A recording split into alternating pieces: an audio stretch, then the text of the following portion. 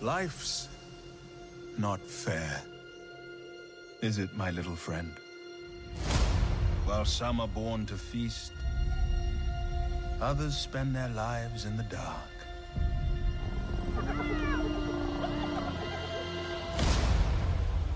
Begging for scraps.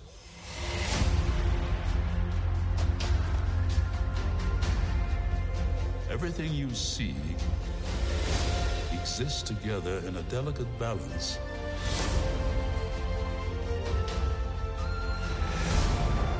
While others search for what they can take, a true king searches for what he can give.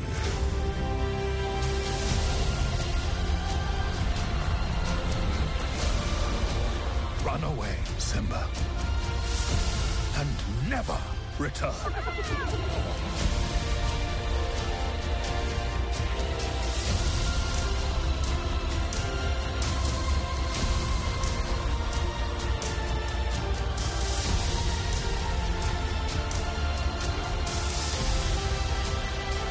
You must take your place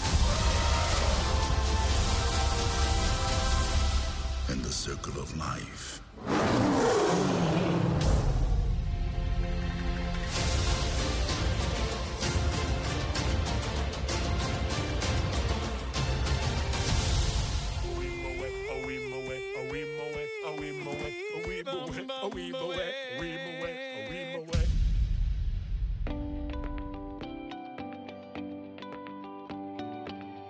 This podcast is sponsored in part by Benjamin Hart. That's me! And yours truly, Zach Arnold. And by participation from listeners like you. So let's tune in to another episode of IPC. IPC. IPC. IPC. IPC. IPC. IPC. IPC. The Intergalactic Peace Coalition podcast. All the galaxies. All for you.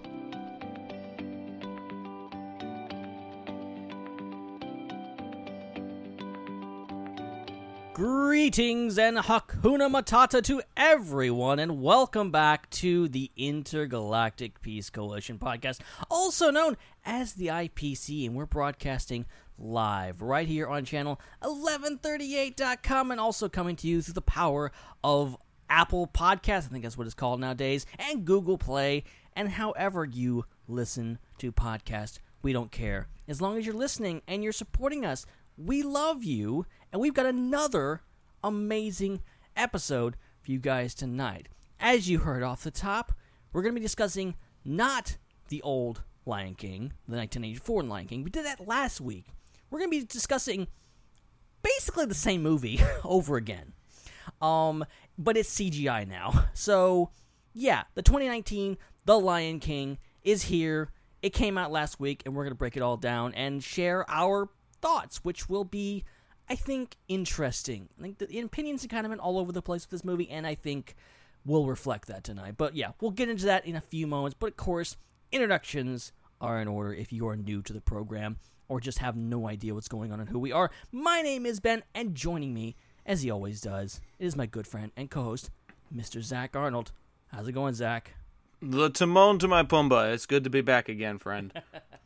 I'm actually kind of intrigued by how tonight's going to play out, because I went and saw this movie again for a second time last night and actually kind of experienced something a little different than I did the first time I watched it. So I can't help but wonder if this film is one of those that you kind of experience new things every time you watch it, and maybe that will end up influencing the longevity of this film, not just its instant reception. And I'm excited that we get to talk about that among many, many other aspects that this film has to offer all in the next couple hours. It's going to be fun. Absolutely. And also joining us is my other co-host and good friend, Jake Damon. Jake, what's going on with you? I really wish we were talking about the original Lion King again. That's all I'm going to say. Boy. We did that last week, though. Like, we kind of moved on at some point. I'm fine. You know what? We might as well just have the exact same conversation about that, because retreading old ground for that movie would be a lot better than just retreading old ground and making it CG. Wow. What There's going to be a lot of hot takes on this one. Oh, I'm ready to spill the beans on what I think about this movie, guys. How's it going? I've had a long day. I've had a hard day. I've had an off day. And I've had to think about this film the entire day. And, yeah, I'm ready. What does this sound like here?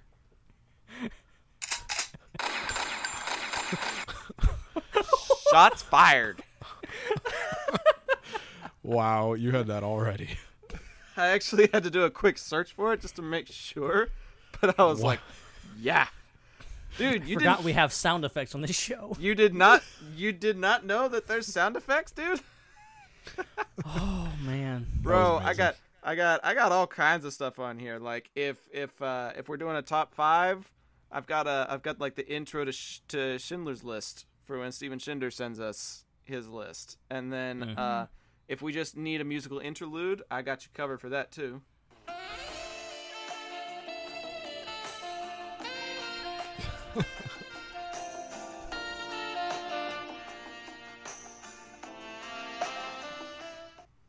And that's Kenny G. That's not that saxophone. That's not the only little surprise that I got for us in store for tonight. But if you're gonna be a troll, scared.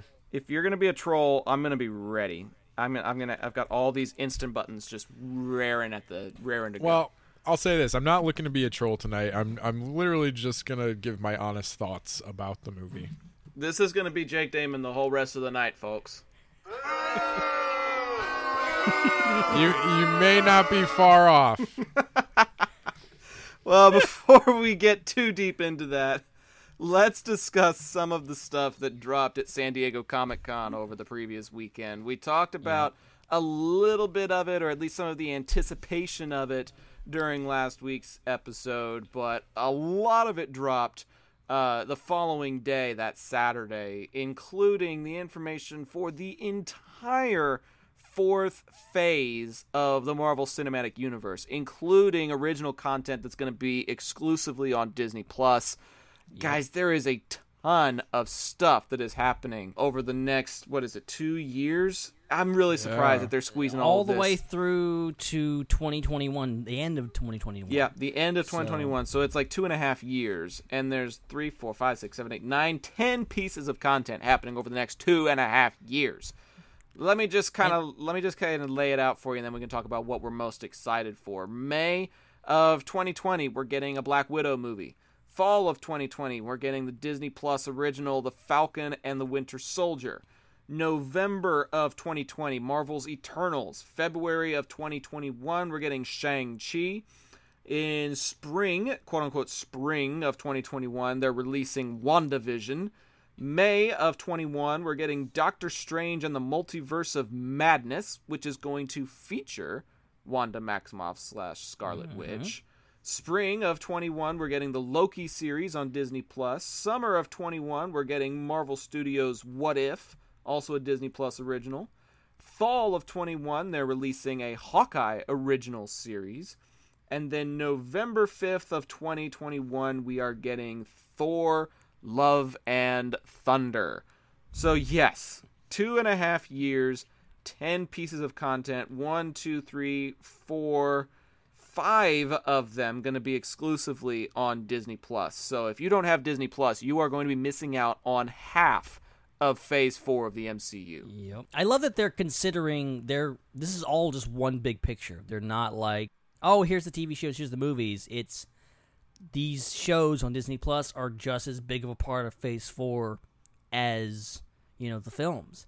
And even down to like WandaVision is supposed to directly tie in with Doctor Strange, the sequel in the Multiverse of Madness, which is an amazing title.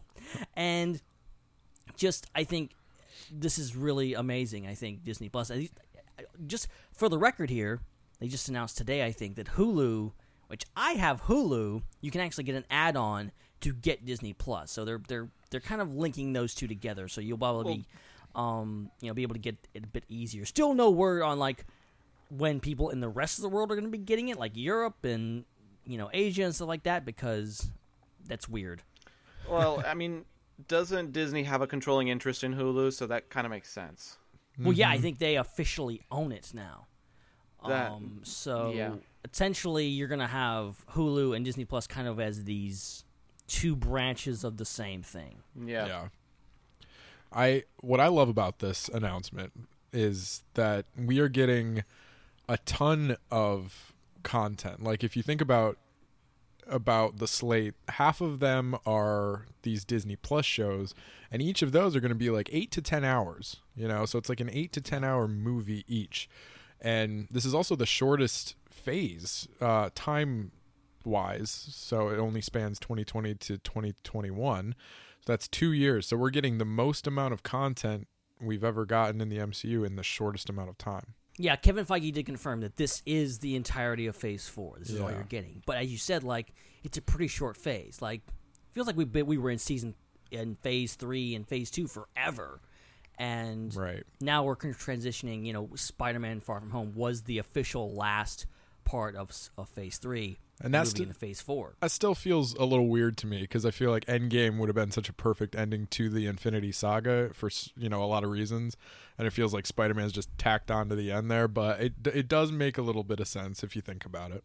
I mean, Spider-Man is almost like the epilogue, if you will, because the situation isn't as drastic as Endgame for sure, and the outcome is probably a little bit more compact. Even though a lot of the stuff happens in various parts of Europe, it's still kind of like a regional thing instead of a worldwide thing, and so it's not as grand a scale, but it still deals with like the impact and the repercussions of somebody who knew Tony personally. So I tend to see Far From Home as more like an epilogue to that phase than in like the final installment, because if that's the way it really is ending, then yeah, I'm disappointed too. But I just can't help but look at Endgame as the conclusion to everything, and then, Spider-Man was just one of those things that's like, oh, here's one character that's dealing with the aftermath of the conclusion of that phase. Right. I feel like, I don't know if this is official or not, but I feel like it's not only considered part of Phase 3, but it also is considered part of the quote-unquote Infinity Saga, which is the, from Iron Man to then talking about the Infinity, which is also makes sense, I think, especially in regards to like how long of a film arc that is. Like, you wouldn't have the big finale, you have the climax, which is Endgame, and then kind of a epilogue type of scenario with Endgame. And Far From Home, even though it is about Spider-Man coming into his own and being his own character, it also is about Iron Man and his impact on the world still, because he screwed over some people when he was alive, and he's dead now, but they still are pissed at him. So that's a thing. But okay, so which of these, I'll go to you, Jake, first. Which of these are you most excited for? It's really hard to decide. I'm gonna choose a movie and I'm gonna choose a show. So That's breaking the rules, but okay, go sorry, ahead. I'm going rogue here. No, So that's fine. for the movie I'm most excited about, I think I'm gonna say Shang-Chi and the Legend of the Ten Rings, because it's kind of the first, besides Eternals, it's like the first super different MCU movie we've gotten. Even Eternals is gonna, probably take place on another planet somewhere in space. It's gonna fall under the category of like a cosmic MCU film, which we've had before, but Shang-Chi is very different, and it's gonna be mostly martial arts centered, and we're gonna have a mostly Asian cast, which is very cool. And the Legend of the Ten Rings, anybody that's been following the MCU knows that the Ten Rings has been there since the beginning. That's the terrorist organization that kept Tony Stark hostage in the first place. We hear about the Mandarin in Iron Man 3, who turns out to be an actor named Trevor. But there's a cool one shot that goes along with that where we find out that no, the Mandarin actually does exist and he's out there somewhere. And this movie, Shang-Chi and the Legend of the Ten Rings, is going to delve into the Mandarin and who he really is. So that's, I think, going to be really cool. And then for my show, I gotta say Falcon and the Winter Soldier. I love the dynamic between Bucky and why am I forgetting his name? Sam Wilson. Mm-hmm. Good job. Thank you.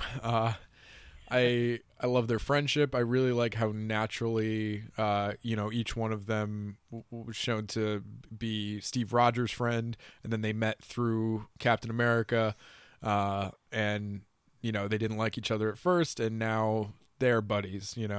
And now that Captain America isn't in the picture, Falcon has now taken up the mantle of that shield and is presumably the new Captain America, and Bucky is on the straight and narrow now. He's not crazy like he was before, mind controlled as far as we know. But this is also bringing back Baron Zemo, who is one of my favorite MCU villains. He's very underrated. I've even heard people say that he was one of the weaker villains, and I don't agree with that whatsoever. I agree. Yeah. And in the comics, Zemo had like a purple mask on. He had a whole backstory and stuff with that mask, and it looks like they're bringing it into the show. There was some concept art that was released that showed a version of like what his suit could look like in the MCU, and this was done a couple years ago, and I've always loved it and was very pleased to see that it looks like they're going based on that. So yeah, that's thing. I also like the idea that like maybe I just get this impression from the way that Anthony Mackie and Sebastian Stan behaved on stage and what they were kind of saying. I feel like Sam Wilson may not totally like be into or maybe have a whole lot of confidence in himself in regards to like being Captain America. Mm-hmm. And I'm not saying he's going to try to push it off on Bucky, but it could be a situation where he ends up, saying, hey, maybe you're the best person for the job, or maybe, Bucky should be, maybe he thinks that he's not worthy of it or whatever. I think that would be an interesting dynamic to have those two characters, which really, they don't have a whole lot of play together in the MCU so far, and you get to almost to Civil War where they're kind of at each other's throats a bit with I hate you and all this kind of stuff. Will you move your seat up? No. Yeah, there's a little bit of a fiend friend thing going on there.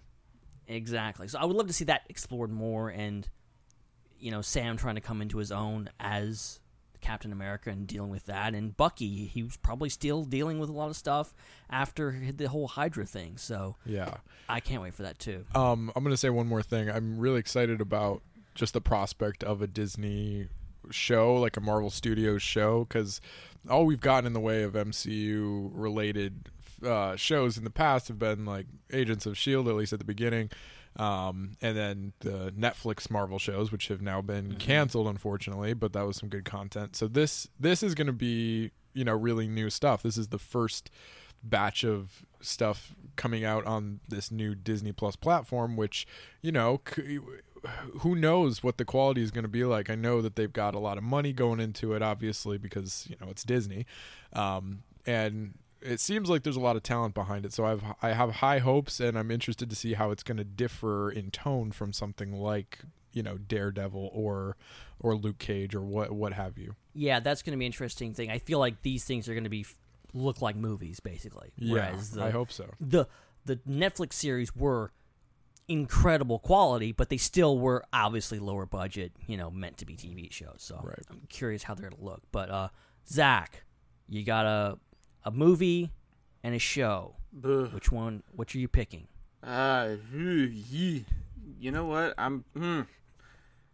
I don't know if I have a show that I'm really excited for, if I'm being totally honest. Marvel's What If is kind of so-so for me. Hawkeye, if I'm being totally honest, feels completely unnecessary. Loki, I'm only intrigued if you're actually looking at the stuff that happens in the alternate universe where he escapes with the Tesseract. Anything else is not a story that I feel like is worth telling. So I'm very conflicted on which ones I'm actually interested in seeing. I mean, I'm kind of with you on exploring the dynamic of Falcon and Winter Soldier, Jake, but I feel like that could be told in a movie. Doesn't necessarily have to be told in a TV series. They're just choosing to put it in that format.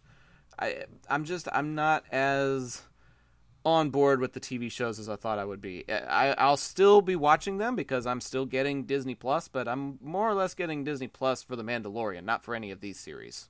But if I had to pick a movie that I was excited for, I don't think it's any question that it would be Thor: Love and Thunder. I loved Ragnarok. I loved the chemistry between Hemsworth and Tessa Thompson. I loved how adventurous it was and how funny it was. Like, Thor really came into himself as a character in this movie. He had some moments in Avengers films, and there was some good content in the previous two films that you could kind of pick out if you wanted to. But it was like Ragnarok was his defining moment. And so to have a Thor sequel coming out like in the immediate next phase, that's like on par with when you did like Iron Man and Iron Man 2 in the same phase or something like that. Like, these are just really, really important to the franchise right now. These are the ones that are kind of helping carry everything else into the future. And we're also getting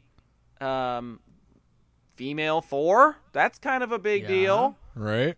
Like, Natalie Portman returning to the franchise was probably one of the biggest surprises of the weekend for me, because I thought she was done with the MCU. You know, I thought, okay, they're borrowing content that they recorded and just didn't publish from Thor 2 and put it in Endgame. Like, she wasn't actually there. And, you know, even in Avengers, they just kind of made this thing up that's like, oh, we called her away off world or off the continent. She's safe. She's away from New York. It's like, it was just a big cop-out. Like, it didn't seem like Jane was really going anywhere in the franchise. And now they're bringing her back in one of the most emphatic fashions possible. November of 2021 is now a highlight on my calendar. I'm really looking forward to seeing how all that plays out and how it fits into the MCU as a whole. It should be exciting. Can I just say that now that Captain America is kind of out of the picture for the most part, I think Thor is now my favorite Avenger. And I wouldn't have said that back in 2011 when the first Thor came out. I liked that movie a lot. I really did. It was a great fish out of water story. Actually, I really loved the movie, honestly. I thought it was a great introduction to Thor. But as soon as Ragnarok hit and Taika Waititi took over, there's a real tone shift for Thor, and he's carried that through you know, Infinity War and Endgame.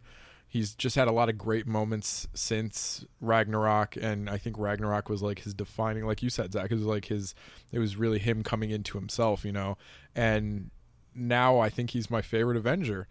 And I just realized this. I think Thor, if I'm not mistaken, I'll have to look at the other slates, but is Thor the only solo Avenger to have a movie in every phase? He could be. I think that's true. He's the first Avenger or any character in this universe to have a fourth film. Right. That's crazy. Well, I think he deserves it. So let me see. He's got one in Marvel's Avengers. He's got the Dark World in Phase 2. Where does Phase 2 end and Phase 3 begin? Is it Civil War where it finishes? Oh, that's a good question. I think Ant-Man was last. Ant-Man was the last part of Phase 2, and then Phase 3 starts with Civil War? Yeah, something like that. Good grief. Phase 3 has a ton of movies. Right? But yeah, he's got a film in each one of the phases. That is correct. That's cool.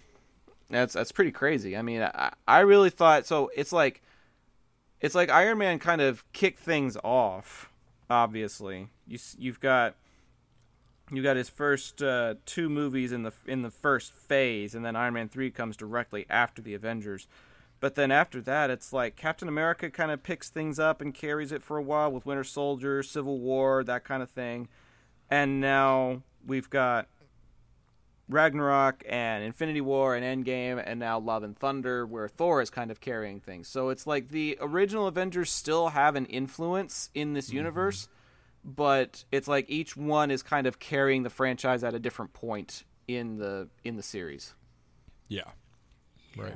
Yeah. And getting back to Jane, like, that was nuts. Like, just the thought of Natalie Portman coming back to these films, never crossed my mind that it would actually happen. No, me neither. It really it was funny. Is like when they announced the cast for the What If series, which happened earlier on. I was like, oh, Natalie Portman's in this. Like, how did they get her back? Like, there's no way. Like, obviously it's a voice. And then when they started talking about, oh, she came in and did like ADR for Endgame, I was like, wow, they got her back to do that? Like, that was weird. And then she showed up at the premiere and all this kind of stuff, and I'm like, she's more involved than normal. This thing, usually she's very standoffish with Marvel. Understandably, Jane was never that fantastic of a character, and they really didn't do a whole lot with her. And yeah, Dark World probably wasn't that great of a movie, and so I understand why she walked away, but now it's so great to have her back and to have, I don't know what they're going to do with it. I don't know what's going to entail, and as far as like, I don't think she's going to be taking over as Thor. I feel like Hemsworth really wants to keep doing it, but just the idea of bringing Jane back, giving her the hammer or whatever she's going to have, reforging a new hammer, and her having the power of Thor is just, it's an amazing concept. So I agree. I cannot wait. And also, Thor Love and Thunder is one of the best movie titles I've ever heard in my life. Yep. I'm just here for a recreation of the parody comic that has been viral on the internet the last couple of years, where female Thor taps Mjolnir onto Thor's chest and says, "Calm thine tits." If that doesn't happen in Love and Thunder, I'm rioting and walking out. I hope Fair it enough. happens. That is absolutely fair, because that has to happen. Oh, jeez. Yeah, there's so many. What Taika Waititi did with Ragnarok and interplay between the characters. And, it was going to be disappointing not having Loki. I am not so sure that Loki's not going to show up in this one. I have a feeling that Loki, the series, even though it's set in technically an alternate dimension, will lead to him being alive again somehow. I'm sure he'll make a cameo for sure. Like, Loki's just the character. Like, that's his shtick now, that he just doesn't die. Yeah. Like, they, literally, they kill him off. Oh, he's dead for real, but no, they bring him back in the next movie, and then he escapes. So he's not dead. So that's just the whole thing. But for my picks, not dead, he's surely alive. He's living on the inside, looking like a lion. I mean, roaring like a lion. Yeah, sorry. I was thinking like he's living in an alternate dimension or something. Wow. Roaring like Mufasa. We'll get to that. We're about to be there. But your picks, Ben. We saved the best for last. Oh, yeah. We'll see. But, well, I think they're the best. First off, my show, I think, is WandaVision. Hey, yeah. I really like... I like all the concepts for these shows. I'm not super thrilled about really any of them, but I'm intrigued by WandaVision. Vision being one of my favorite characters, the fact that he's somehow going to be back in some way, and just a whole thing with like how trippy this is going to be and going into the multiverse. I love the idea, and having those two actors back, of course, Paul Bettany and what's her name? I'm forgetting her name. Wanda Maximoff. That's the character's name. I'm going with that. Good job. They were up on stage. And, I know the answer, but I like seeing you struggle. Well, thank you very much. You're a true friend. Zach, true podcasting mate. True podcasting mate. Hey, when you've been at it for 5 years, you got to mix it up a little bit. Fair enough. But the whole thing that really intrigues me about this is the fact that WandaVision ties, as I said, directly into Doctor Strange and the Multiverse of Madness. And that intrigues me to no end. And that's probably my peak interest on this list, is just because I was with most everyone on Doctor Strange, the first movie. Like, it was okay. It was fine. Mm-hmm. I wasn't overly thrilled with it. I think the idea that this is going to be somehow a still PG-13, but the first scary horror film in the MCU, oh, yeah, and just going towards in one direction, I think the MCU could really benefit from leaning into certain genres and knowing, okay, we're going to do a horror movie, we're going to do a whatever. They've done the, spy thriller with Winter Soldier. I love that they're doing a horror, even though I'm not a big horror fan, But like, I just love the idea of what's it gonna be? And they're talking about how Doctor Strange at this point is pretty high and mighty. He's coming off of Endgame. He kind of saved the day and helped out a lot, and they're gonna kind of tear him down in this one. And he's gonna be with Wanda. And throughout both of these projects, you're gonna see apparently Scarlet Witch, the true Scarlet Witch, come through. Which I don't even know what that means, but that's going to be interesting. That's a insanely powerful character, as you saw in the last two films. So, like, what they're going to do, and being that the power sets that Wanda and Steven have, like, what they can do with that is going to be amazing. Yep. Yeah, guaranteed. This type of horror is going to be way better than the horror I saw a week ago. As long as it's better than Crawl, I'll be happy. Oh, really? Really? I want to Oh, go ahead. I'm 60-second tangent on how bad that movie was. Because I live for bad movies, okay? That one was so bad, and it had so many tropey horror cliches in it. I took an 8-ounce flask into that movie theater. And every time a cliche happened, I did one of those salute kind of things up in the air and took a sip. By the time that movie was over, the flask was empty. Dude, you were having a drinking game with yourself. Yes.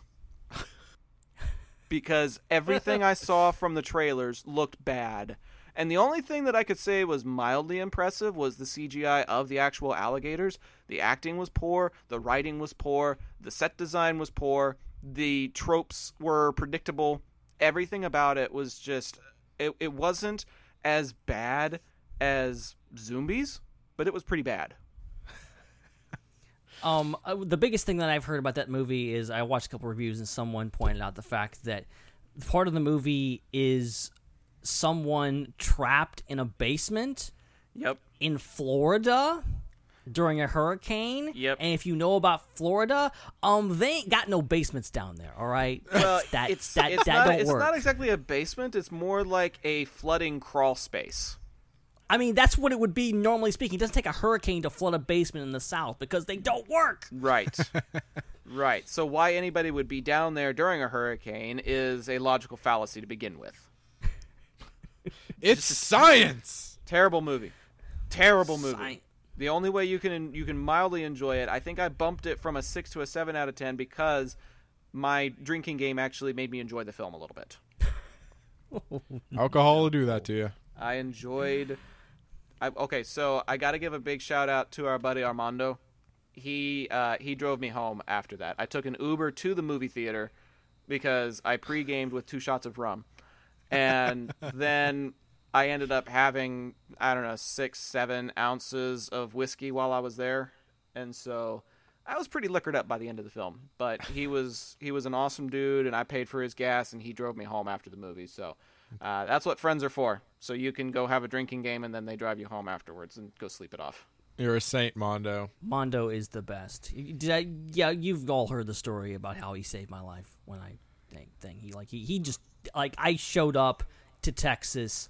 I was sick, and the guy just he just took care of me the entire time. He turned into my mom. Like, the dude's just the best. He is an awesome individual, and I can't wait to go see another movie with him because I promised him next bad movie we go see, I'm driving you home. There you go. Before we move on, sometimes I like to give a little bit of insight into the design world because things pop up and I'm like, hey, that's cool about this logo. I like this logo. And you are an artist and a graphic designer. Exactly. There you go. So the WandaVision logo came up and I thought it was really interesting because if you look at the eye of Vision, there's or the second eye, I should say, because there's 2 eyes in Vision. There's little static bolts coming off of the dot on the eye. And I looked really close, and the top set of bolts, it looks like it's 1 bolt, but it's in the shape of an M.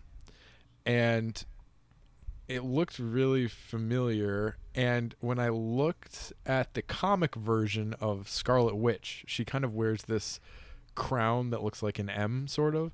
And I think that is what that's meant to evoke, that shape. And I just thought, if that's what they were intending as like kind of a little subliminal thing, good on you, because that's a really cool thing to slip into the design. That's a nice catch. That's nothing that I really would have looked at. I was just looking at the font and was thinking, really? You couldn't get something other than Helvetica script? Yeah, that's I ask that question a lot. That and really Papyrus? Didn't we stop using that back in 2008? Oh God, I thought we stopped it in 2003. Oh. Real quick, something else I think we need to pull up. Something that's not on the list because it was announced right at the end, and it's the fact that Blade is coming. Yeah. And Mahershala Ali is going to be playing the title character. And this kind of screws with things a bit because he's already in the MCU, or apparently so, as Cottonmouth in Luke Cage. Oh, man. And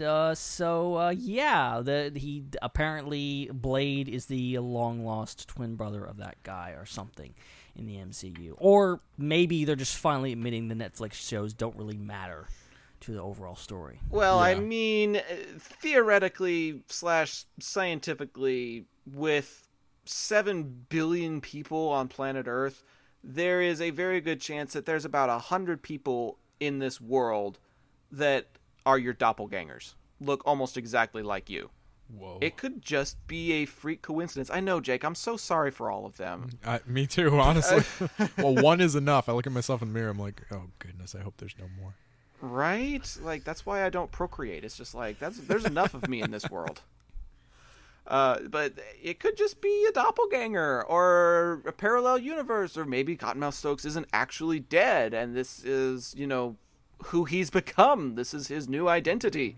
Yeah. There's tons of different ways that you could spin this if you wanted to. I'm really hoping that they're not retconning the Netflix series, because by the time Blade comes around, here's what I'm thinking.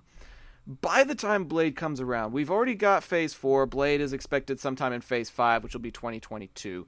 That's about the time, I believe, that the contracts for those Marvel Netflix characters are up, which means, Marvel can regain custody of people like Jessica Jones, Luke Cage, Daredevil, and the Stokes family. I would be very interested in seeing if there's a way that they can combine forces, because it is time for Matt Murdock to join the MCU. Yes. And if you can set Blade in Hell's Kitchen, it's just a perfect opportunity to bring him in some capacity. Yep. I love that idea. I don't know if we talked about it on the show or not, but I love the idea that someone photoshopped Charlie Cox as Daredevil with Tom Holland's Spider-Man. Yes, that's another one. So cool. And someone's like, well, Spider-Man's been outed. He's been accused of these awful crimes. Well, he needs a lawyer. Yes. And that's another thing. We don't have a Spider-Man sequel on tap for this yet. So, also sometime around 2022, we could be getting a Spider-Man sequel, which is another opportunistic time for Matt Murdock, the lawyer, to show up. The two of them work together. You're right. In the comics, Daredevil and Spider-Man and Deadpool, they all work together. It's the Red Crew. We need that in the movies. I am totally on board with a Marvel's The Red Crew, where it's PG-13 and everybody is jumping around with the opportunity to say the F word, but nobody's doing it, so they're just reverting to things like the S word instead. And then, finally, you have the opportunity for one to drop, and both Charlie Cox and... why can't I remember his name?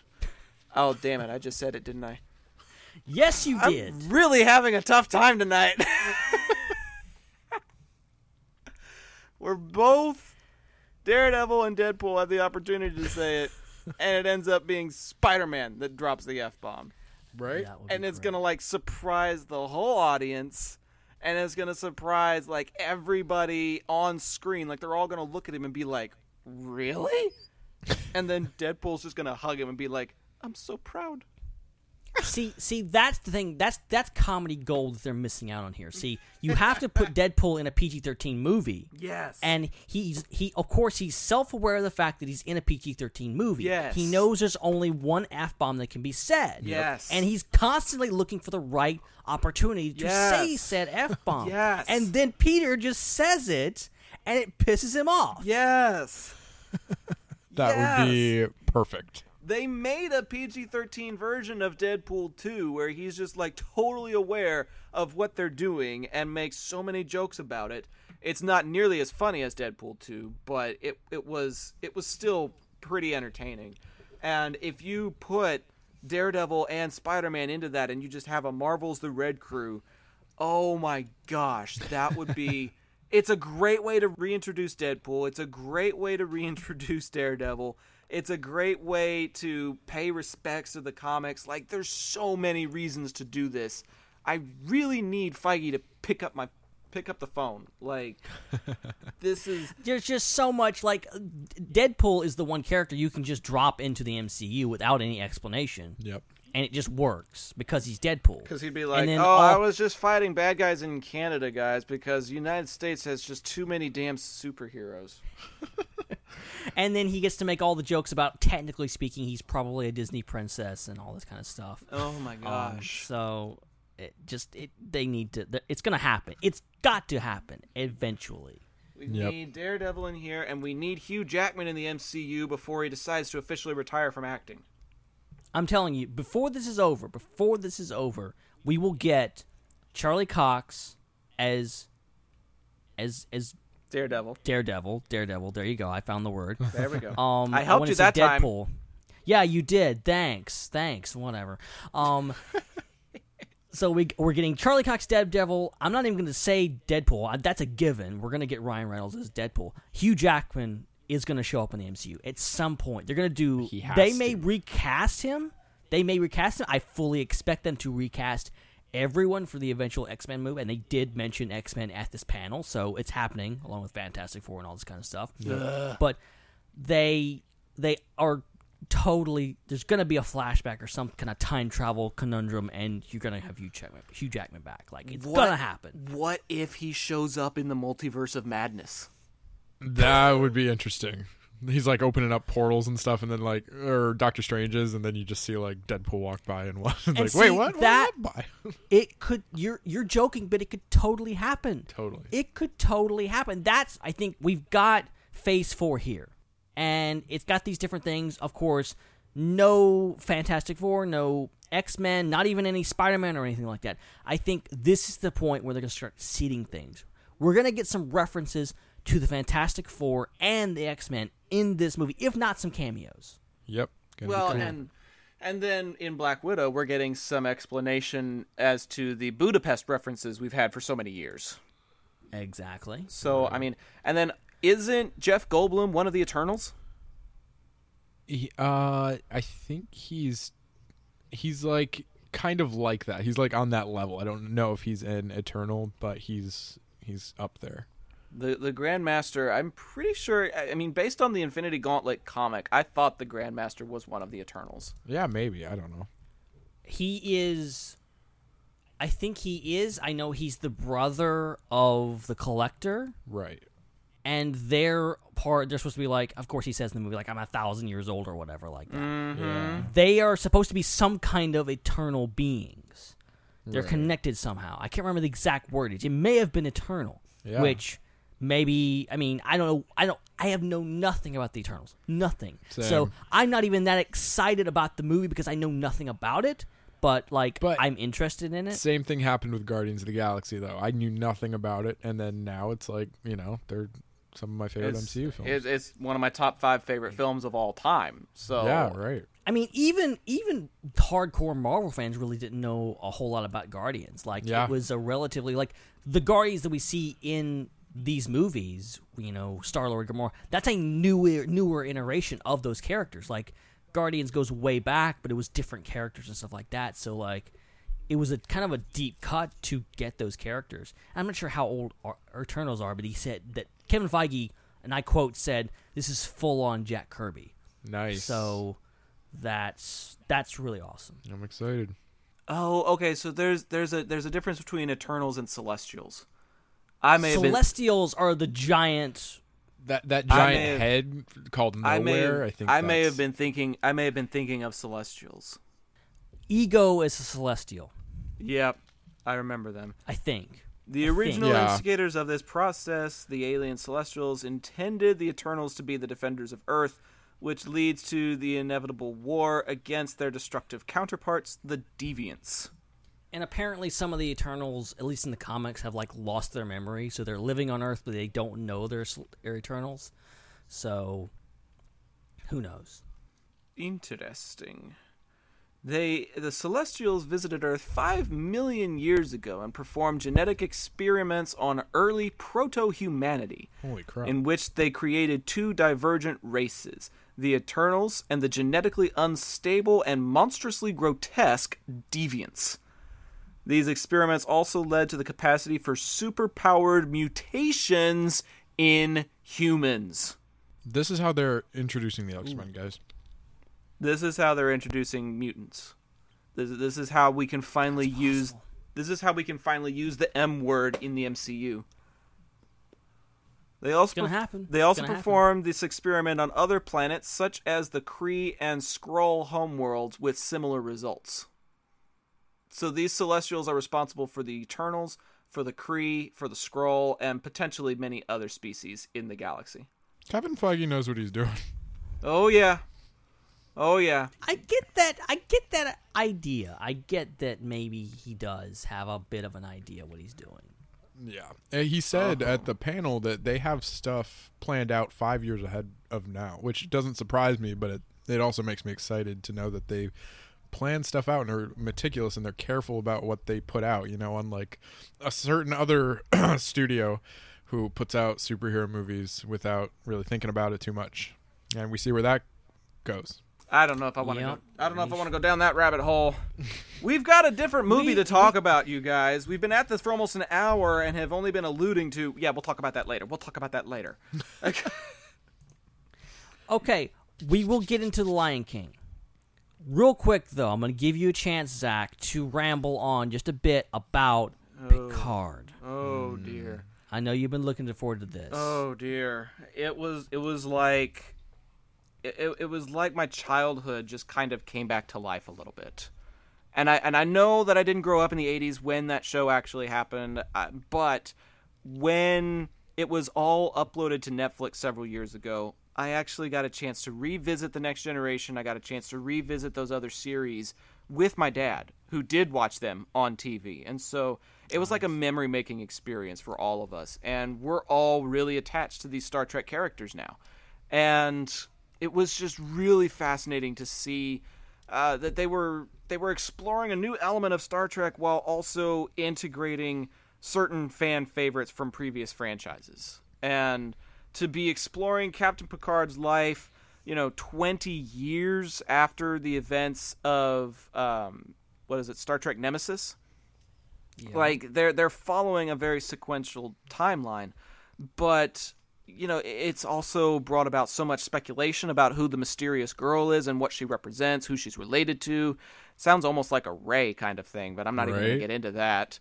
But to have Sir Patrick Stewart back as a leader in the Star Trek universe, I don't know if he's a captain, I don't know if he's an admiral, I don't know if I care. It's Jean-Luc Picard. And that's just a fantastic thing to say. And then to have the references to Data and have Brent Spiner in certain episodes as Commander Data. I don't know if he's going to be in flashbacks or visions or whatever, but he's going to be in it. And then the big surprise that happened during the trailer, they actually showed Jerry Ryan as 7 of 9 in this trailer. So you've got some Voyager Revisited going on. And then I found out afterwards that they cast Jonathan Del Arco in this series. And he was also in TNG as the Borg drone Hugh. So you've got 2 former Borg drones You've got the cube that is kind of in ruins during that one brief shot in the trailer. You've got this mysterious girl who some are speculating could end up being like the soon to become Borg queen that we know from First Contact and other iterations of the TV series. Like, there's so much speculation, and it's way more conversation than what has transpired for Discovery. People have kind of mumbled about Discovery, and there's a few hardcore people that are really into it, but it's like Star Trek fans have just come out of the woodwork for this Picard series.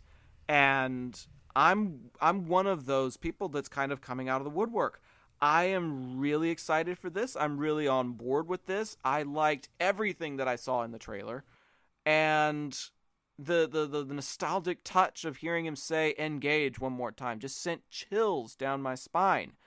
So I think I can safely say that my intrigue for Discovery, combined with my interest in Jordan Peele's Twilight Zone, in addition to the release of Picard on CBS All Access, I may actually finally be subscribing to that service after so many years of holding off. Yep. Oh, wow. I've got a joke for you, Zach. Oh, dear. What did Captain Picard say to the sewing machine repairman? To the sewing machine repairman? Let it sew. Make it Make so. it so. That was not bad for coming up with that on the spot. Make it so. I've got so many retorts, but I don't want to go down that trail. I just don't. I don't know if I have the emotional energy to engage in a battle of wits with someone that's unarmed. Okay, so let's get into it. Let's go into the movie about the clown. Yeah, I don't know. We might have even more fun with that. But we're not going to get into that. We're not going to get into that. The Lion King, 2019. This movie. It's, I don't know, who wants to go first here? Because I think Jake does. Yeah, Jake, you just have at it. Have the floor here, man. Oh, my gosh. Okay. So, I'm going to preface this by... First of all, non-spoilers. Don't give away any spoilers. Oh, yeah, because people don't know what happens in the movie. Goodness. So, I just watched... Obviously, we just rewatched the original Lion King last week. And it's the first time I had seen it in forever. Watched it, loved it. You've heard my review. I've really liked a lot of the live action Disney remakes lately. I thought, they either did something a little different or put a spin on it or something to make it a little bit fresh. And I also love Jon Favreau. What happened here, guys? Like, this movie was pretty much a shot-for-shot remake of The Lion King, the 1994 classic. They pretty much just reshot the entire thing scene for scene, almost dialogue for dialogue, and just put a CGI skin on it. And there was nothing about it that stuck out as like, this is different enough that makes this feel like a fresh take. I'm usually a visuals guy. Visuals usually come first in the things that I notice and appreciate. I did think that the CGI was impressive, don't get me wrong, but to what end is making this movie CGI worth it? Because I'm watching every single scene in this movie, from the opening to the end, and my mind just kept thinking, these are all CG animals. They look real, but they also, I know that they're not real. And for some reason, throughout every frame of this, there was not a single time that I gave myself over to the letting my imagination go and think this is real and get sucked into this movie and the escapism of it. I kept thinking this is all CG and this all feels CG. from the little movements to the mouth movements. That's the creepiest part, is the mouths moving. So creepy. Yeah. I just did not, I couldn't get past it, to be honest. And I don't know. You can't help but compare the two movies as you're watching this one. I feel like every joke that worked in the old one that they tried to redo here fell flat for me. And I didn't think the voice acting was all that impressive. And, about 15 minutes into the movie, it became comparison game for me. It became, okay, what are they going to do in this one? Are they going to do it any better than they did in the last one? The answer was pretty much no every single time. And by the end of the film, I was just very disappointed by my experience, which I was surprised by. I was ready to at least appreciate this visually, and I just ended up being really creeped out. And I'll go more into it later as we discuss this, but this was the first time in a while that I've seen a Disney movie that I just really didn't like. And to be honest, I don't think I'll ever watch this again. And that's my thoughts on The Lion King 2019.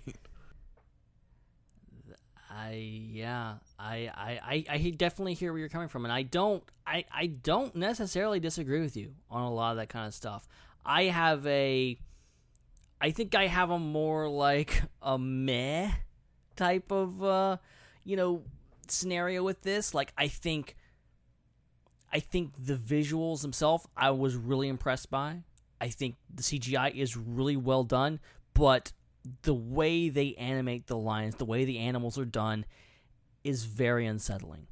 And I've heard people that say that they really like this movie. The only thing I can imagine is that they managed to get past that. I feel like if you can turn your brain off and not think about the fact that the lions are just like their mouths are moving and there's like no expressions on the faces and the eyes are just dead. Ugh. Like it's really weird. If you can get past that, I'm sure you can probably enjoy most of this movie, but it's really odd, and it's a really odd choice for the filmmaker standpoint. And I'm sitting here thinking like, Jon Favreau, what are you thinking? And like I went back and watched some videos and I'm like, okay, I get where you're coming from. He's talking about, they used different angle lenses and stuff like that to kind of replicate kind of like a nature documentary or whatever. And a lot of this stuff feels that way. And the fact that none of this film was actually filmed, it's all CGI, is damn impressive. Yeah. And I appreciate that, but it's a beautiful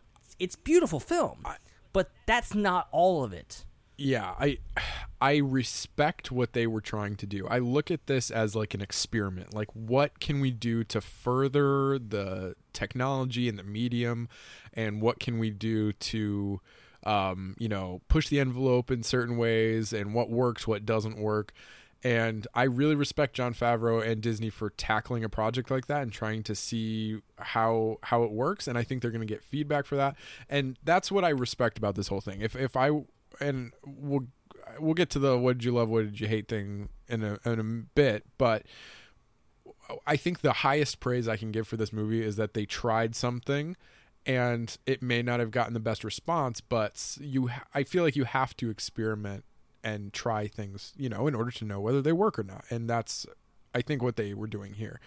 And I kept thinking throughout this movie that Jon Favreau, as smart as he is, because I think he's a brilliant filmmaker, I think he knows exactly what he's doing or what he's trying to do.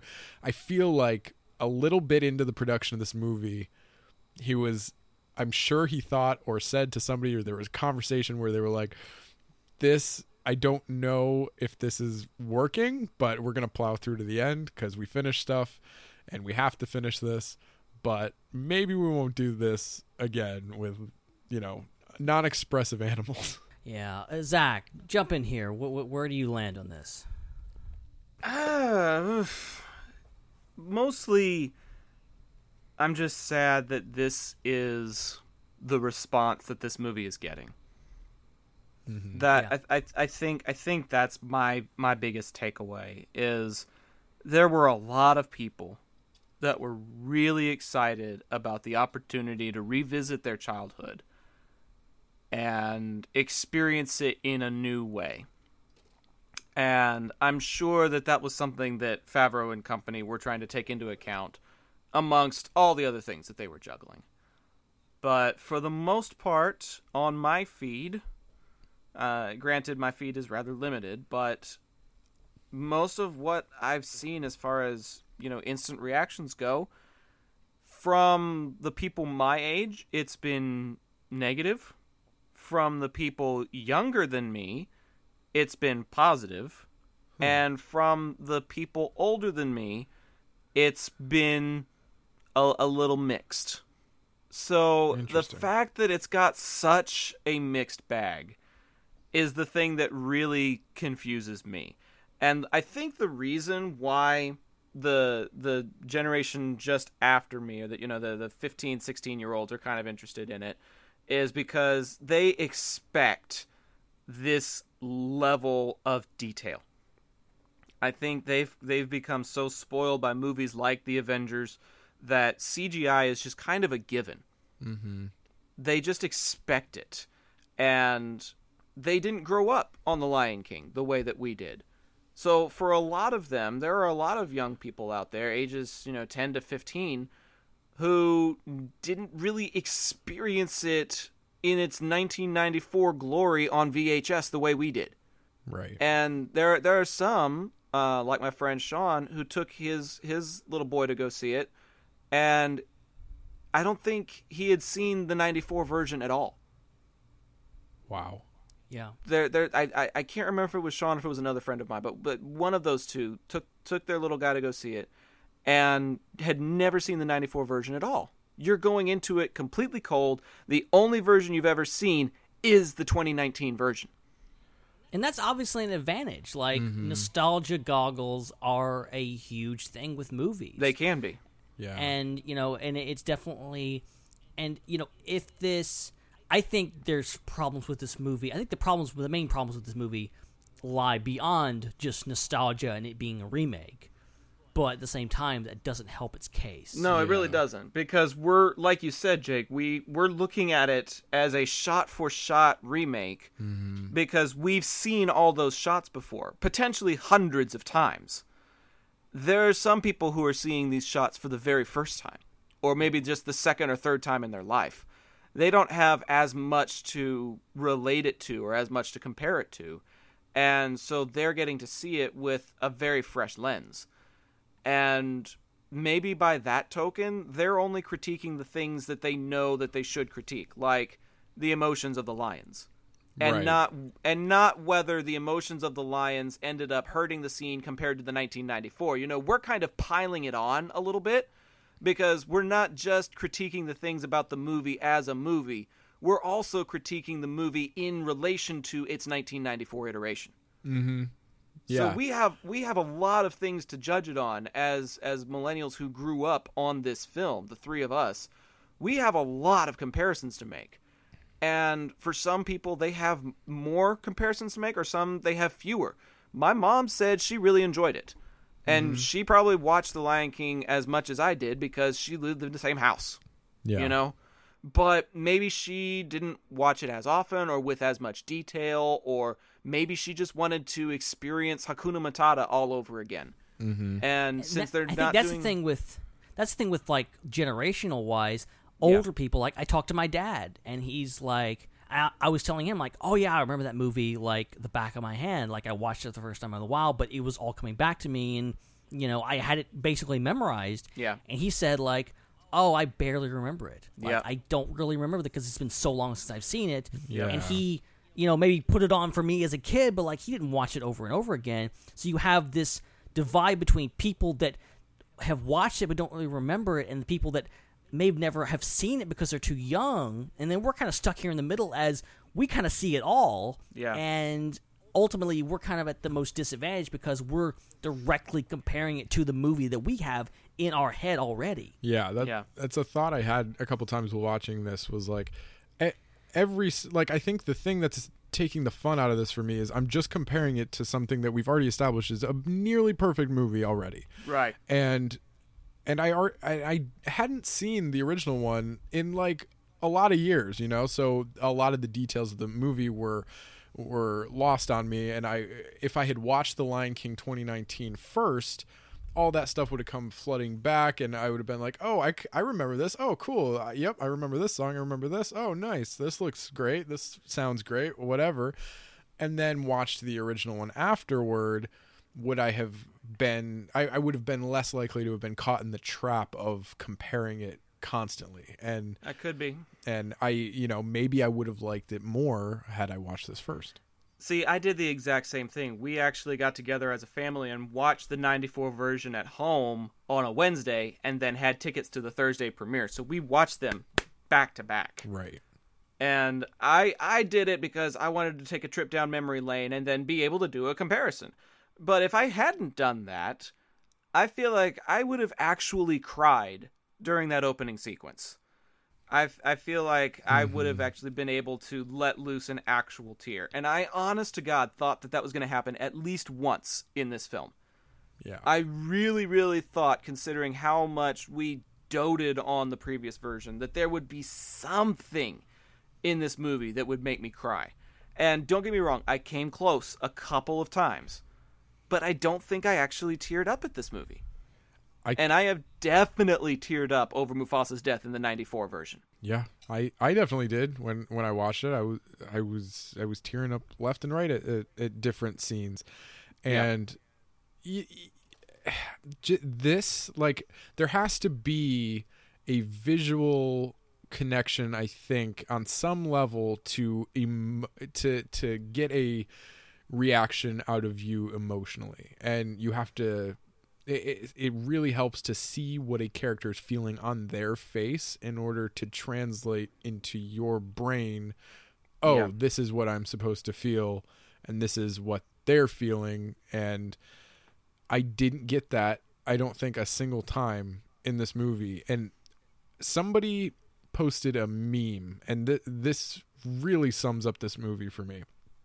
It was, I don't know if you've ever watched SpongeBob SquarePants, but oh yeah, there's an episode where somebody takes over the Krusty Krab operations, basically, and they're making Krabby Patties that are synthetic, and it's basically this gray goo that they paint to look like a burger. And there's a scene in there where somebody takes a bite and it looks like a burger on the outside, but then you can see the gray stuff in the middle. And somebody made a comparison between the 1994 Lion King looking like a nice real Krabby Patty and the new one looking like some gray goo painted to look like a Krabby Patty. And that's exactly how I felt. It's not a terrible analogy there. Yeah, just kind of a flat thing made to look like something that you already know and love. I think, like, it's not like they do change some stuff. There is a few added scenes, but they are super inconsequential. Mm-hmm. And they're like, some of the stuff I don't disagree. Even I welcome you to disagree, but I think some of the stuff, like the dung scene, like the hair scene, I'm like, what are you thinking? So yeah, that was one thing that I was like, that is an interesting way to make it more realistic. I feel like since this is a more realistic film visually, they kind of have to make the situations a little bit more realistic. And you can't have animals standing on top of each other during Can't Wait to Be King or Just Can't Wait to Be King. Obviously not. So you just have a bunch of animals following Simba and Nala, right? Well, somebody in a review said that this movie remember when Simba sees the clouds or up in the sky and you can see Mufasa in the cartoon, they're like, right. Well, that's not a thing in the new movie. Yes, it is. If you look at the clouds, when the lightning flashes, it looks like a lion's face. Yeah, it does. So yeah, it does. Fine. It's more subtle. It's more realistic. I can maybe understand that in a movie that is trying to be as realistic as possible, right, down to lions don't have facial expressions. You don't just put the clouds just don't automatically form the face of Mufasa. Right. Like, it's more subtle, and it's more like almost literally blink and you miss it. Yeah, I mean, I did like that. I did enjoy some changes like that. I think there was some really good things that I think they did, and some logic gaps. There's also another subplot I'm not so sure about that they put in there, but like it's a mixed bag of different things, I think. Yeah. So to go back around and talk about emoting and the emotions of faces and seeing facial movements and words coming out of things that you're not expecting words to be coming out of. I would like to direct you gentlemen to our group chat that we have. Because when we're talking about words coming out of things that words should not be coming out of. Oh, JJ. This is the first thing that I think of. Oh, my goodness. Yeah, talk about creepy. Why is there a plane made of metal, presumably, with like a fleshy, gross face in the front? Okay, for those who can't see this, and think, he just sent us a blurry screenshot of JJ the Jet Plane. For those of you who don't remember that or didn't grow up with that horrific show, what was the helicopter's name Go Google again? it. The helicopter. Herky? What was it? Herky, I think. Perky. Oh man. H. I think it starts with an H. Let me see. For all the kiddos out there who have no idea what we're talking about, basically JJ the Jet Plane was like Thomas the Tank Engine, which that's another reference they meant I get, but. It's basically Thomas the Tank Engine, but it's like faces on planes, and it's all CGI. But the faces and it's, move. Yeah, they're all like. The faces oh my can God. talk.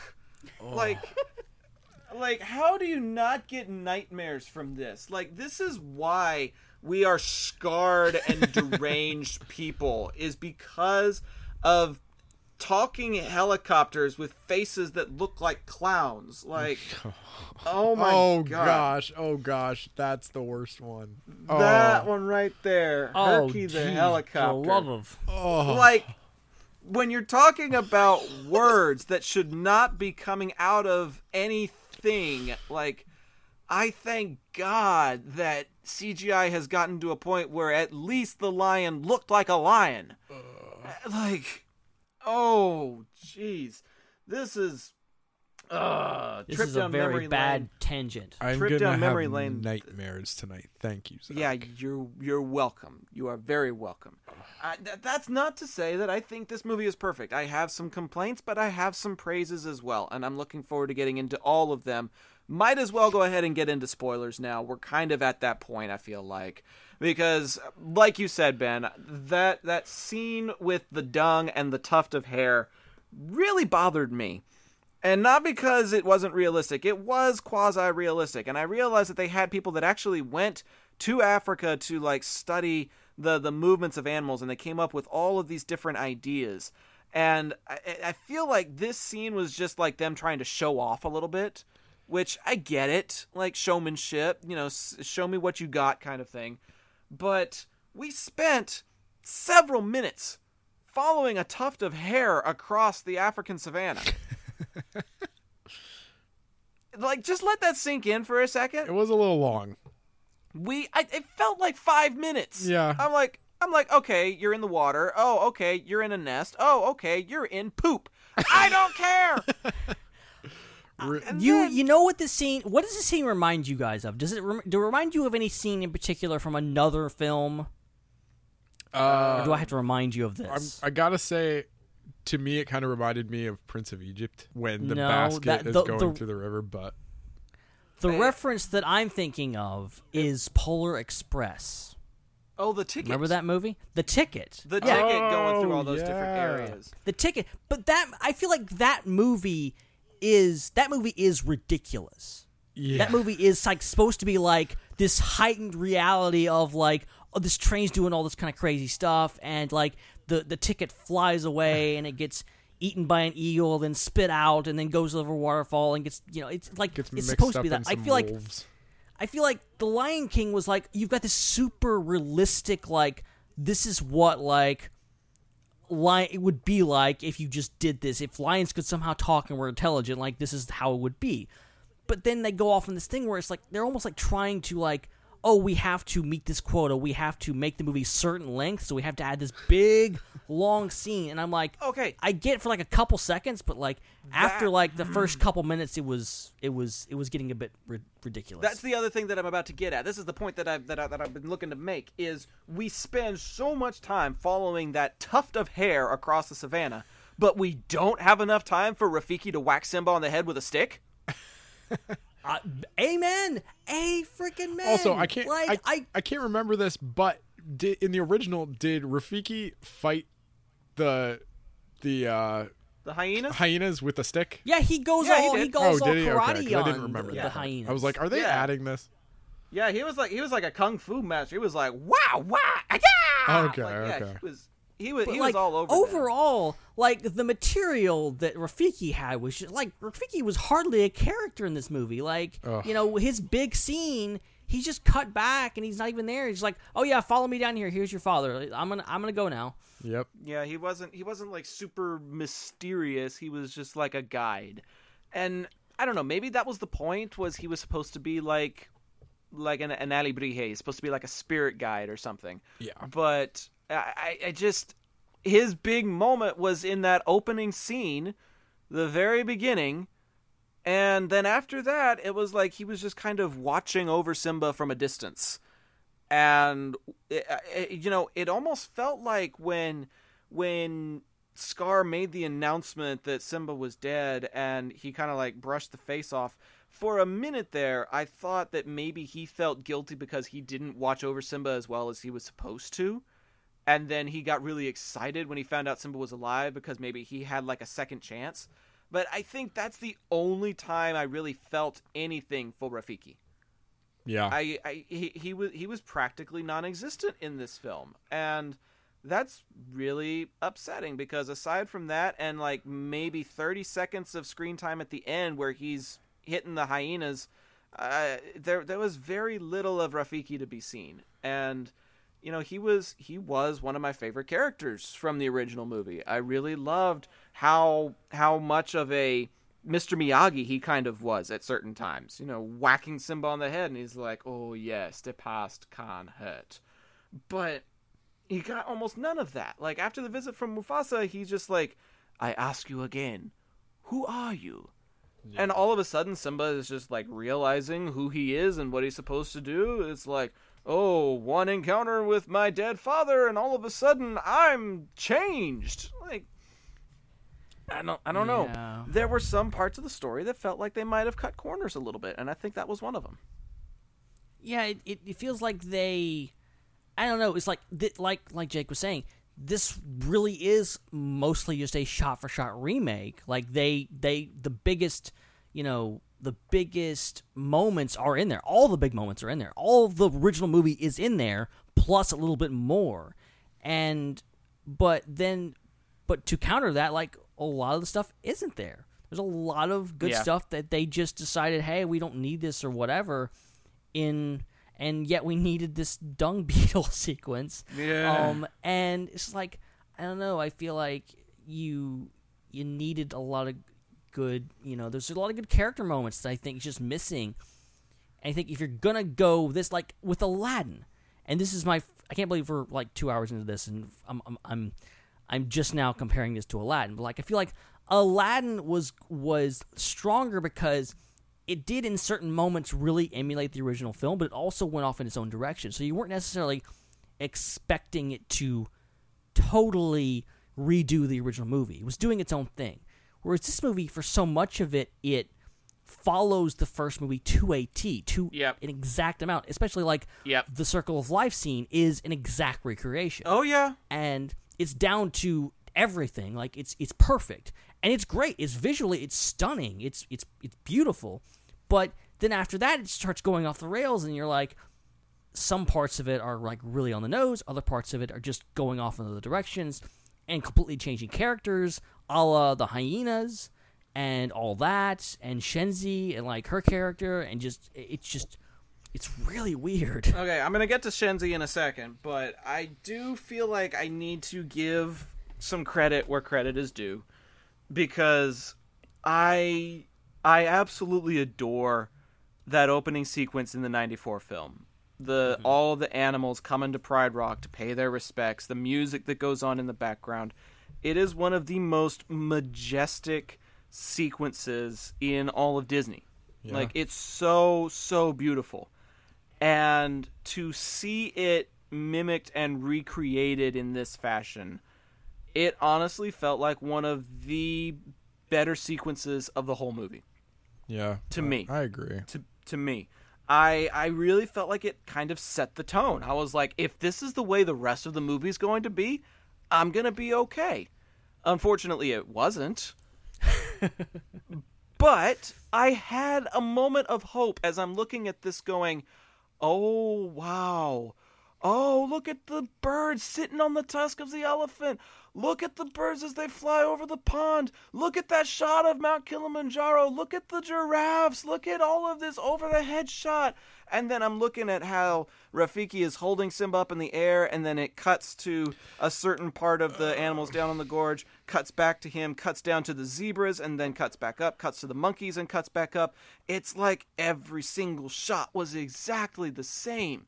Yeah. And if that had been like a fan film or something and they had just made that scene, I would have like contributed to their GoFundMe. Like that part to me was amazing. Quite possibly one of the best parts of the film. But after that, it did turn into a bit of a mixed bag. Well, I will admit. I agree with you about the opening, because I feel like the opening, when the music is playing and all the animals are walking towards Pride Rock, that's beautiful. You know, that feels real to me, and I can see that happening. And as soon as they start getting into the stuff that wouldn't happen in real life, it really took me out of it. And I feel kind of dumb saying that, because I'm like, okay, I don't know really how else you would do this story. But if you're doing it shot for shot and you're having realistic animals doing things like, hey, here's some lions on a rock and the monkey's holding up the lion like he's the new, born lion, and all the animals are standing down bowing and stuff. That took me right out of it, and I felt like a jerk for thinking that, but that's what my mind said. Yep, you're a jerk. Jake the jerk. Jake the jerk. Well, okay, so with that, if we're going to be talking about the animals and the photorealism, then this will also tie into Ben's comment on the characterization of the hyenas, because one of my other complaints was the hyenas. Not necessarily for their characterization and the way they were written, but for their physique and the way they were shot. They are. I don't know if this is because they were trying to mimic the way that they behaved in The Lion King. I can forgive an animated film for trying to make the hyenas more intimidating and having them like growling and snarling and stuff like that. But they basically integrated that into the hyenas in this film as well. And if you watch nature documentaries, if you're actually trying to make this photorealistic and try and make it resemble actual hyenas, then do your freaking research, for the love of God, because hyenas are not related to the dog family. They do not lick and groom each other and hang out inside of a cave like you saw in the movie. They do not have like a pack leader. They're more like scavengers that hang out together because they're better in numbers. They're basically walking vultures, and they're not related to the dog at all. Their closest living relative is the mongoose. Wow. They are more closely related to the mongoose than they are to any canine species. And yet Shenzi was a pack leader, and they hunted pretty much in packs with an attack formation like you saw with the stampede. And they're digging through the ground trying to go after the cubs, barking and growling and snarling the way a wolf would. They're not related to dogs. Can we get that clip from last week when Zach said, "It's science"? I'm just gonna put that out there. There is some things that if you're trying to make it photorealistic and trying to resemble the things that you went to Afra to go see, obviously you must not have seen a pack of hyenas, because that's not how they behave. Yeah. It's just not. And that was one of the other things that kind of took me out of it. I will admit, though, Keegan-Michael Key made a pretty good hyena. I like... The Keegan-Michael Key hyena and those two, like, they got... Like, I laughed, and my theater laughed several times at their jokes. Like, for some reason, my theater was into it. I feel like I'm directly the opposite, because to me, generally speaking, I think the hyenas were my favorite part of the movie, because they were just so like menacing and creepy, and like the laughing that hyenas do that, creeped me out. And to me, the jokes from the hyenas were some of the weaker ones. Like, they were the ones that my theater didn't really laugh at that much, and I thought felt flat. And Keegan-Michael Key especially, because I recognize his voice, I was like, that doesn't fit.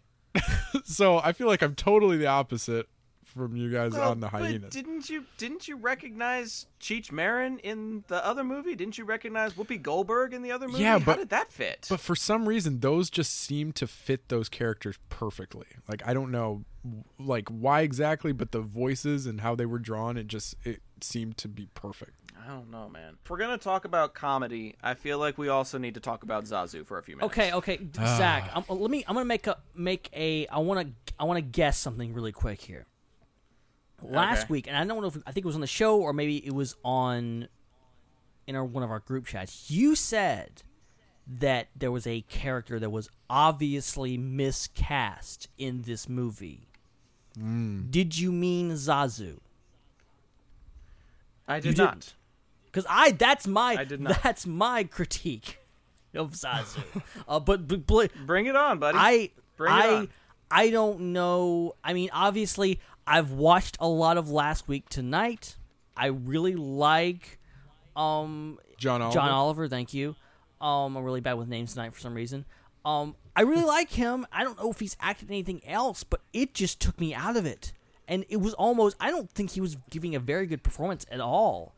Like, he's no Rowan Atkinson. No, he's not. Like, I can put that aside.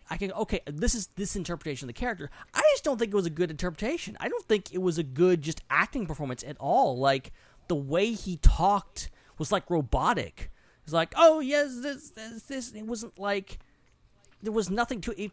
It seemed like he didn't know what he was doing. It was almost like he was out of his depth, and like there needed like a few more takes of the lines. Yeah. It just wasn't working, I don't think. I don't know. I'm curious what you guys thought. I thought it was, I feel like I agree with you. Rowan Atkinson just nailed the role in the first movie. That's how I felt about Timon and Pumbaa too. But with Zazu, it just felt off. Didn't feel like Zazu to me. And I think my favorite part about Zazu, if I were to choose one, or the positive, is that I like that they went to the effort to like make him a species of toucan that you would see in Africa. Yeah. It's not a toucan. Or I'm sorry, what kind of bird? He's a hornbill. Oh, I'm sorry. Well, you deeply offended Zach. Oh. You noticed that, right? I'm sorry, Zach.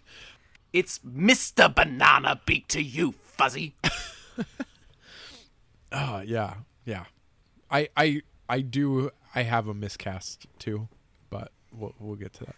I think yours and my miscast may be the same, Jake. There's a very good chance at that. Yeah, I feel like it might be.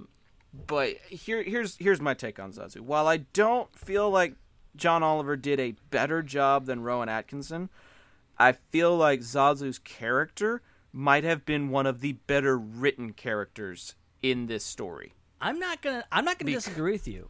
Honestly, yeah. Like the whole idea that he didn't get captured, like he was kind of on the run while Scar was there, and then he was kind of with Simba when he was planning his thing. Like that made sense. I like that.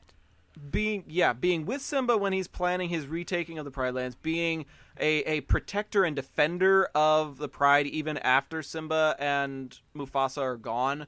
Like, he even interceded to cause a distraction from Scar so that Nala could escape to go find help. Right.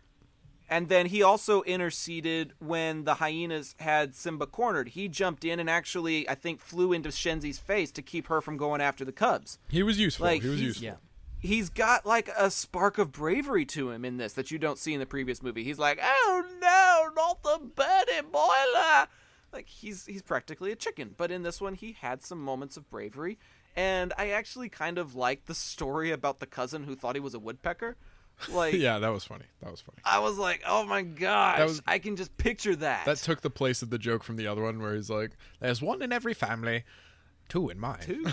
Two in mine, actually. Like, there's no story behind that, but this time there is a story, and the story pops up multiple times, and you're just like, I want to meet this cousin now. Yeah. And I don't know. There were certain things about Zazu, not necessarily John Oliver, but things about Zazu that felt like they actually put some effort into revising his character and make him a little bit stronger and more involved in the story overall. And I liked what they did. I also liked the morning report. Yeah, they included it. I gotta admit, well, okay, but they did it a little bit differently. Yeah, because he opens he opens with 10 flamingos are taking a stand, and 2 giraffes were caught necking. That was good. Like, those are all things that animals actually do. When flamingos are asleep, they stand on one foot. I don't know why. I feel like it's a balance thing. Yeah. And then giraffes will fight each other with their necks when they're fighting over territory or mates. And so that whole concept of necking wasn't making out, it was fighting. Right. And so, like, his morning report actually had, like, a quasi-political stance talking about violence in the Pride Lands and stuff like that. But then he also threw in his own twist at the very end about cheetahs never prosper. That was one that got tons of laughs in the original movie, still gets laughs in the original movie. Mm-hmm. And so that blend there actually felt okay to me. I have a suggestion. Uh-huh. I have an idea. What if... What we should, at the count of 3, we should name the character from the movie that we think is miscast and see if it's the same one, like at the same time. Okay, I'm down. Okay. Ben, are you I'm down. All right. Okay. So, like, counting down from 3. I think I've already Ready? said mine, but we'll do it again, I guess. Okay, 3. Oh, okay. Oh, yeah. Well, I meant between me and Yeah. Zach because I think we might have the same one. I'll just shut up. Okay, then Ben, why don't you count us in? Because if you've already said Zazu, you felt like he was one of those miscast, then it's just down to me and Jake. So would you do the honors of counting That us in? totally works. I will. You will say them on 1, and I will start at 3, 2, 1. Scar. I don't disagree there either, really. You start, Zach. I'm not going to apologize for this one. There's some where I'll be like, I'm sorry, but I really feel this kind of thing. No, I'm not sorry. I am not sorry at all. Scar was one of the best Disney villains ever. Oh, yes. And it was because he achieved his goal through manipulation, through strategic planning, and through brilliant song. And this Scar had none of that. Nothing. The only thing that was accurate about Scar was his mane. Mm-hmm. Because if you're looking at reality, again, if you're trying to be photorealistic and you're trying to make it seem as close to reality as possible, it is a human construct to include your brother just because he's family. If you've got an older male lion that is a threat to you, you kick his ass out of the Pride Lands. Exactly. That is, I mean, that whole justification that Mufasa does in the beginning of the movie, I'm like, yeah, that's going to be your downfall. Like, it just, I know that it's foreshadowing. I know that it's foreshadowing, but it's not realistic. I have to correct you real quick. You said the only accuracy was his mane. I mean, his scar was also there. He also had a scar, but when we're talking about like photorealism, the king of the pride is always the one that has the bushiest mane. So the fact that he's got a shorter, closer to the neck mane than Mufasa shows that Mufasa is in control of the Pride Lands. True, yeah. And when Simba grows his and it becomes bigger and fuller than Scar's is, it kind of implies that he's going to end up taking over the Pride as well. There's just something about the size of the mane that shows and asserts dominance, and to draw him in that way, to create him in that way, was actually one of the more realistic things that they did, because he would have been one of those solitary males that's just forming a hunting party with a couple of other males to try and stay alive while also not totally trespassing in certain parts of another male's pride. Right. Like that's the way those types of solitary males look if you're looking at nature films. But I digress. His character.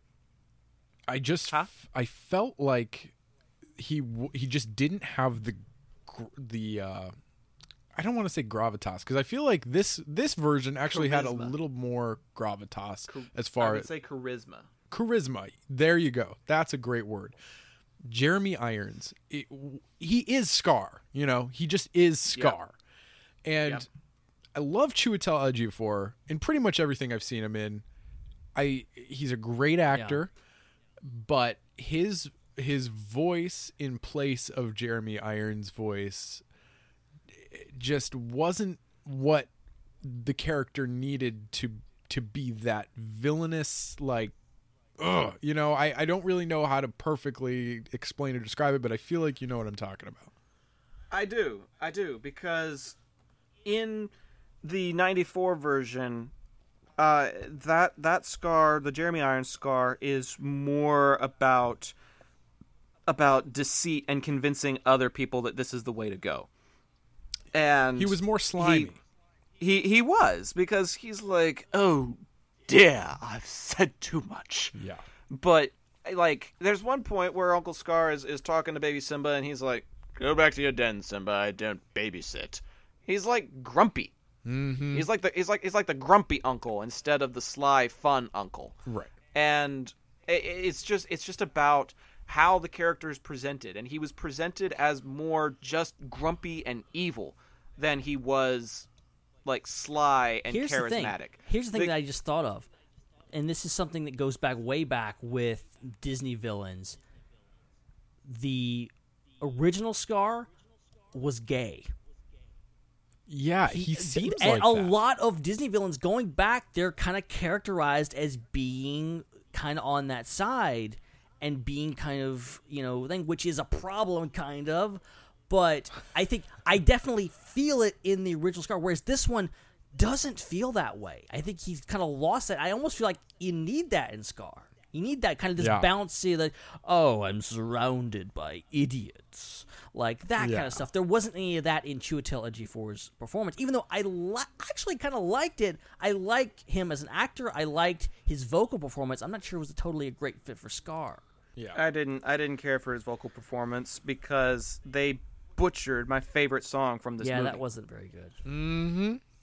They did do more of the song than I thought they were going to do, but they did it differently, and it was just, there wasn't as much.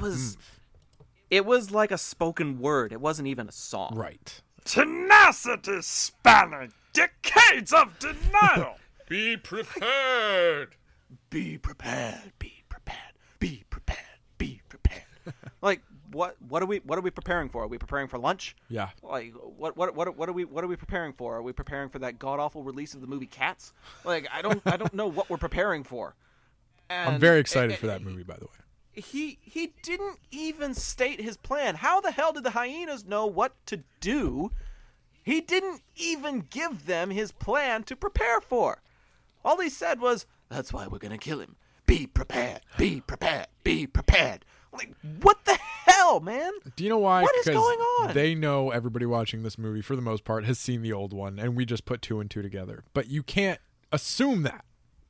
No, you can't, especially for the new viewers or the ones like Ben's dad who just haven't seen it in so long. You're just like, be prepared, be prepared. Like, okay, exactly. So we just wait for this. We just wait for the Scar flag to be planted on Pride Rock, and then we can just show up magically. Like, I feel like the whole point of the song "Be Prepared" was to extrapolate on Scar's character and why he feels the way that he does, and exactly what his plan is, what he intends to do, and how the hyenas play a part in it.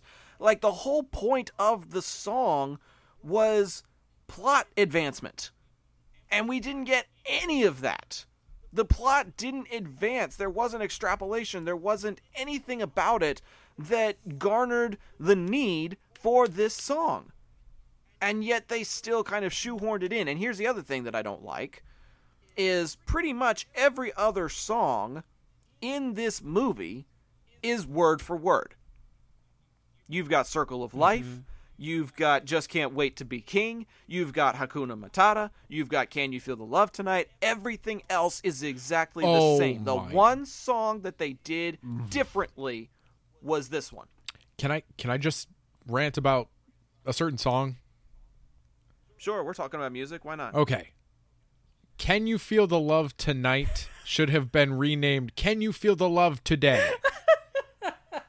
Because true. There was no shot in that song that was filmed at night. Like, you could argue for, like, early evening, but, like, there's rays of sunshine coming through the trees. Like, it's not at night. Ugh. So let me try it that way. Can you feel the love this early evening? Just doesn't have a ring to it. Not quite there. Poor Tim Rice and Elton John. Although I wasn't completely opposed to Queen Bee singing that song, though. No, I think most of the cast, Donald Glover, Beyonce, I think especially Donald Glover, I think he was great. I felt like the younger Simba got on my nerves a bit. Yeah. I wasn't. I think that's kind of the point, because he's kind of a brat. Yeah, but just anything. The one he in the said. cartoon wasn't annoying. Like Jonathan Campbell Thomas was like, I think he's a good performance. Like I think he was really good, like younger Simba. I feel like the older Simba, Broderick, wasn't as strong. Right? I think it's opposite here. I think It's interesting. Never mind. I'm not going to say anything. What? Off air. I was wondering, what does it? Something dear. I said? Oh God. I'll type it in the chat. Oh God. Oh dear. Oh dear. That Jake has to censor himself on this show. Oh my. Gotta love it. Good content, people. Good content. People love it when we're making inside jokes and stuff that they don't understand. Yeah, love it. Right? Just a bunch of inside jokes and self-referentials that nobody has any clue what's going on. I tell you what, maybe this is actually a decent place to just hit the pause button anyways. We're gonna go to a commercial break, and then we'll come out and discuss some other parts of the film. But this is our official station identification and just quick chance for us to take a drink of water anyways. And some music, some good music from the movie you'll get to hear. Ooh, yay. How about that? Well, we'll be right back after all that then, as we continue our discussion of the 2019 version of The Lion King right here on the IPC podcast. Stay tuned. I can see what's happening. I can't what? And they don't have a clue. Who's they? They'll fall in love. And here's the bottom line. Our trio's down to 2. Oh, I get it. The sweet caress of twilight. Yeah. There's magic everywhere. It's everywhere. And with all this romantic atmosphere, disasters in the air.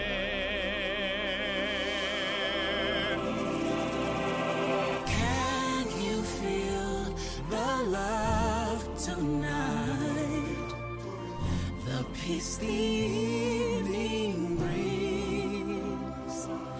The world for once in perfect harmony with all its living things. So many things to tell her, but how to make her see the truth about my past? Impossible. She'd turn away from me.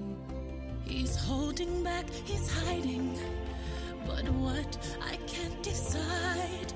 Why won't he be the king I know he is, the king I see inside?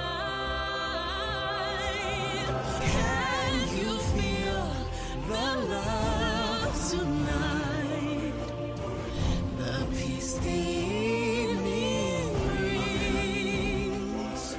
The world for once in perfect harmony with all its living things.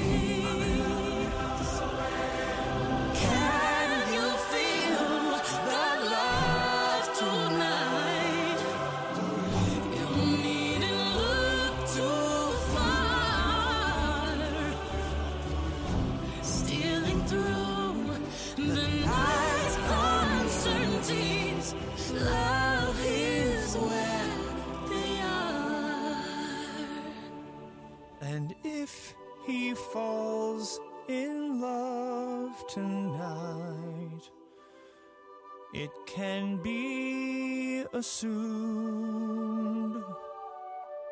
his carefree days with us are history. In short, our pal is doomed.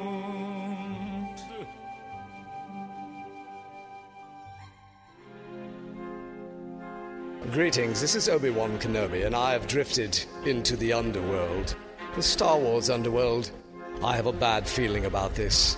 Hey y'all, this is Ben Hart here. I know y'all just heard me on the IPC talking all things geeky and fun. Now I'm here to tell y'all about my other podcast. It's called The Star Wars Underworld, about all things Star Wars. We talk Star Wars The Clone Wars, Star Wars The Force Awakens, Star Wars Last Jedi, Rogue One, A Star Wars Story, and so much more. I record it with my friends Chris and Dominic, who are here to tell y'all all about it. Hello, Chris. Hello, Ben. I'm so excited to talk about Star Wars this week. It's fun. It's funny. We're going to have a great time. Hey, guys, I am so nostalgic for mall packaging, and I love being on the Star Wars Underworld podcast talking all the latest Star Wars news. Well, now that y'all had a little taste of the show and you know what to expect, you should check out more episodes by going to StarWarsUnderworld.com or by searching for the show on the iTunes, the Apple Podcast, the Google Play, and all sorts of things. And may the Force be with y'all. It's a wrap, eh?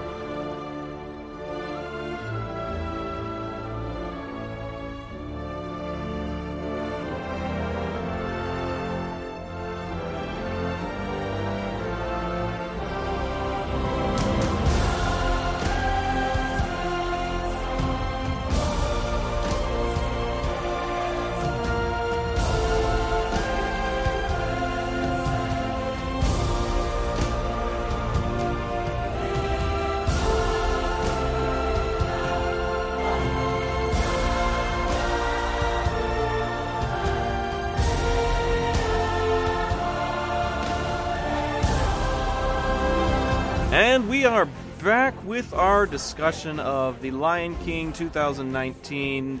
We can't really call it the live-action version because it's all CGI. Even Jon Favreau said it's not live action.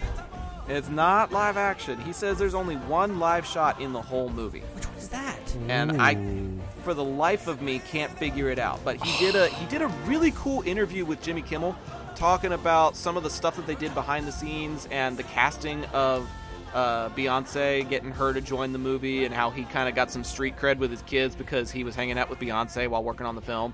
But he talked about how at one point they used VR cameras and VR headsets to help create the Pride Lands. And the editors that were working on the CGI would be able to put those on and look around, and even sometimes they would let the actors wear them so that they could get a feel for where their characters were going to be during certain scenes. So there are several sequences that a lot of the voice actors say felt like live action because they weren't always in a studio. Sometimes they were in a theater and they were walking around, moving around, and they had the mics attached to them, and they were, capturing improv moments that got included in the film. So there are some live action qualities that are put into this movie, but it is all CGI. Yeah. And I don't know if that is a praise or if that's a complaint, but we've done a lot of talking about the things that we didn't really care for this movie. I think we got most of them out of the way. Anything else maybe we can include in the final thoughts, but let's try and transition into some of the good things that we have to say about this film, because I did have some sequences that I really, really enjoyed, some things that I felt maybe not necessarily did better than the 1994 film. As a whole, I don't feel like there was much that was better about this film. But there are still some good things that might be worth seeing, at least on Blu-ray when it releases. So let's try and get into that. Ben, what was something that you felt was like really praiseworthy about this? You know what? I really liked Timon and Pumbaa.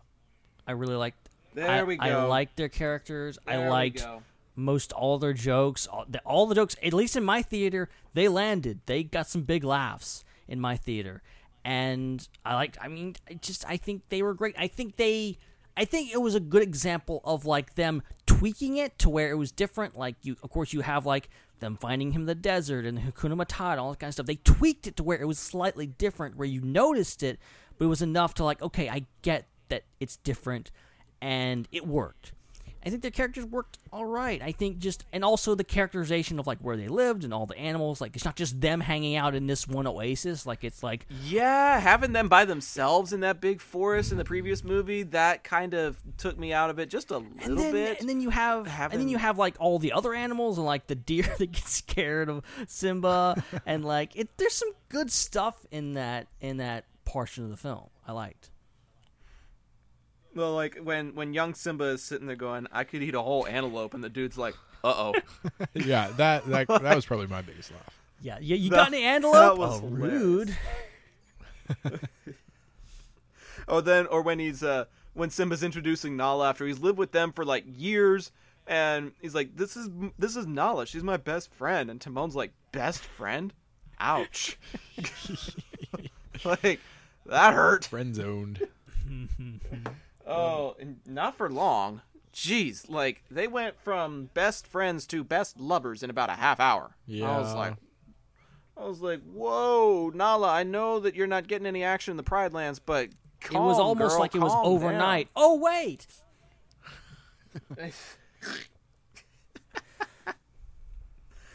Oh, man, I did really enjoy Timon and Pumbaa, but more so Billy Eichner's portrayal of Timon. And I feel like I might be in the minority of this because my dad feels like Nathan Lane had more of like a Brooklyn accent, and it was like that helped carry Timon's character. Yeah. But I don't see that. I really don't. I actually noticed a lot of similarities between this Timon and Nathan Lane's. And I'm just a fan of Billy Eichner in general because I'm a huge fan of Parks and Rec, and I love the character Craig that Eichner portrays in that film. So when I was watching Parks and Rec, I was sitting there going, "Oh, I totally hear this voice turning into a meerkat. Mm-hmm. I can totally see this being a meerkat." Seth Rogen, he's no Ernie Sabella. I'll put it that way. But you put the two of them together, and they actually did feed off of each other rather well. They did have pretty good vocal chemistry. And the fact that they actually got to do those parts together, like improvising off of each other, I think was a real benefit to the two characters. Because I'm pretty sure Lane and Sabella were in separate rooms and just kind of recorded their stuff, and then it got spliced together. And they didn't do that with this film. They were clicking, they were vibing, they were going off of each other. And I think it really helped with those characters. And then when they had Glover in there, the three of them doing stuff together, it felt a little bit more natural. It felt like more casual conversation than what we had in the previous film. Mm-hmm. Doesn't necessarily mean it's better, but that was just one of the things that I noticed. I gotta say, a positive for me is that they really cast this movie well. And I remember when they announced the names of the cast, I kind of paired the voice actor with the character they'd be portraying, and I'm like, yeah, this person would do this character really well and sound like this person. And I feel like Billy Eichner and Nathan Lane have kind of like that similar range where I could see them playing the same character. And I thought the same with Seth Rogen. He's kind of got that like deep bass voice, like a gravelly voice. He's got a little bit of a gravel to it. Yeah, and I thought that would be appropriate, and so I thought this movie was really well cast and they did a really good job. Did I think that the line deliveries were as good as they were in the 94 movie? Not so much, but again, maybe that's just because I can't help but compare the two, maybe I should have seen this first, but the casting I thought was really spot on. Well, I mean, listen to this. Like, this was an Instagram post that came out like a year or two ago, and it had Donald Glover as Simba, Beyonce Knowles Carter as Nala, James Earl Jones as Mufasa, Chiwetel Ejiofor as Scar, Alfred Woodard as Sarabi, which I'm coming back to that, boys. John Oliver as Zazu, John Canny as Rafiki, Seth Rogen as Pumbaa, Billy Eichner as Timon, Eric Andre as Azizi, Florence Kasumba as Shenzi, Keegan-Michael Key as Kamari, and then you've got the new additions of young Simba and young Nala, J.D. McCrary and Sharadi Wright-Joseph. I feel like Sharadi actually did a really good job as young Nala. And I felt like Alfred Woodard was an excellent Sarabi. Yeah. Sarabi had almost no part in the 94 film, and the confidence that Alfred Woodard exudes in her voice, just on a regular basis, just emanated from Sarabi's character in this film. And I just kept thinking back to Mariah Stokes from Luke Cage, and I'm sitting here going, "Oh my God, it's her in lion form." Like that and not was quite as evil. Not quite as evil, but just as confident. Yeah.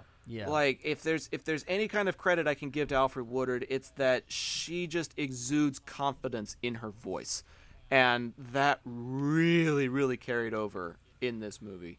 Alfred Woodard, another character in the MCU that we've seen a couple times playing different characters. Indeed. Also true.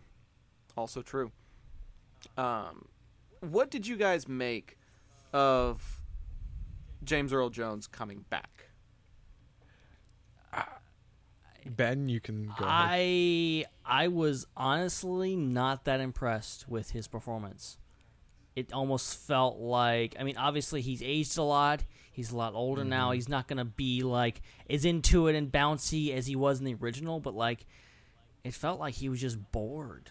Like it really, it felt like really withdrawn, and I'm like, I honestly would have rather than just recast him instead of like, or just use his lines from the original and put them on the new Lion. Like, boom! Boom! Yeah, that would have been perfect, actually. It would have worked. Yeah. So that brings up a follow-up then. What if they had just done that for the whole film? Oh, kind of like how they do with like the Lego video games, just pull dialogue. Yes. Just pull the dialogue of the old movie and put it to newly created scenes. I know that a few things were rewritten, but what if we had just had this entire movie with the execution of the previous cast? I'm not saying that that's a detriment to anything that we just talked about, all of these characters, but it's like a speculative thing. What if? Marvel's What If we were talking about at the top of the show. What if we had just had the original cast and everything was sounding almost exactly the same, it just looked different? I feel a little bit hypocritical saying that I would prefer that, because when I was talking earlier, I said that I kind of enjoy the live action remakes that kind of do something a little different with the story. And they do that here with the dialogue, sure. But when you're talking about the comparison game, maybe if I didn't have to compare dialogue, that wouldn't have been a problem. I honestly think it would have been worse. I think you would have been. Really? I think we all would have been even more in the mode of comparing. If we're hearing the same thing that we're used to, we're seeing something different, but not seeing the same thing. I think it would have been I even get worse. And I think also it, like, the ultimate thing with this movie is why does it exist? Why are we doing this in the first place? Well, you're trying to create a new version, and if you're going to basically half the movie is still there, like you just have the same dialogue but with a new thing, like it makes it even less viable or less of an excuse to even make this movie in the first place. Yeah, it's harder to justify doing it at all. If you're going to use that same voice, you might as well just do like a 25th anniversary re-release and just put the 94 movie back in the theaters again. Right. So overall, like I think there's more good casting than bad casting in this movie. I personally 100%. would have probably picked someone else I would have gotten maybe Jeremy Irons back as Scar. But I don't know. Maybe that would have been a wrong choice. That's the biggest thing. I think this movie would go up like 2 points just if they got Jeremy Irons to come back and, redo the lines. That's fine. But just that voice would have been so great. You know who else I would have been okay with? I would have been okay with them getting Jim Cummings. Yeah. I think, yeah. Jim Cummings or even Corey Burton. People who are legendary voice actors. And Cummings was involved in the previous Lion King version, and we know from discussing last week that he knows how to sing the part because he sang Be Prepared, the final portion, when Irons threw out his voice. And I just think that would have been able to help enhance his charisma, like we were talking about earlier. And this is a suffering that a lot of animated films today have to deal with, is the fact that Jim Cummings isn't a sellable name for an animated film. Chiwetel Ejiofor is. That name gets butts in seats. Most people, unfortunately, don't know who Jim Cummings is, even though he's probably a better actor and just overall has done more stuff than any of these other people. He's voiced more of your childhood than Chiwetel Ejiofor. Exactly. It's a shame that's the case, but they want the all these names in a row on the trailer. That's what they're looking for.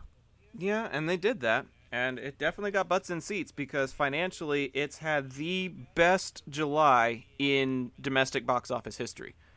People like this movie. I've talked to people who like this movie, think it's great. So, and I'm glad. I'm never the type to go, oh, how could you like that? I'm always happy when I hear someone likes a movie that I don't, but it's doing well. I don't know if it'll do as well as Aladdin. Aladdin just broke the billion mark.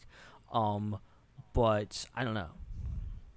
Yeah. Well, let me take a look. I'm bringing it up on Box Office Mojo. Its domestic total as of yesterday is at $275 million. Oh, interesting. The worldwide is at $728.5 million. Wow. So it's definitely getting a lot. It had the number one ranking for opening weekend at almost 192 million, released to almost 5,000 theaters. But from what I read somewhere, the month of July was held by Harry Potter and the Deathly Hallows Part 2, I want to say. Okay. Back in, when was that? That was 2011. Yeah. And I'm pretty sure, where did Lion King go? I'm not seeing it on this list. I might not be looking at the right list. Far From Home may actually be on top right now, actually. Yeah. It may be a fight between Lion King and Far From Home for who wins July 2019. Mm-hmm. But let me see. The Deathly Hallows Part 2... No, that doesn't make sense because Dark Knight Rises had a 448 million July. I may not have the right numbers, guys. I apologize. You know what's funny? We had to wait 2 years between the original Aladdin and the original Lion King. And for the remakes, you only had to wait 2 months.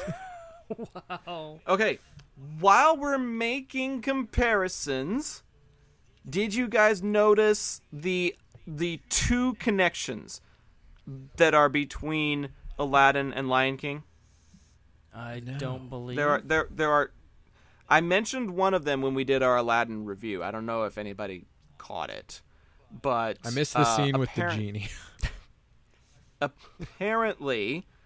Apparently, during the Whole New World song, one of the areas that the carpet flies over is the Pride Lands. Whoa! I remember hearing about that. I didn't spot it in the movie, but yeah.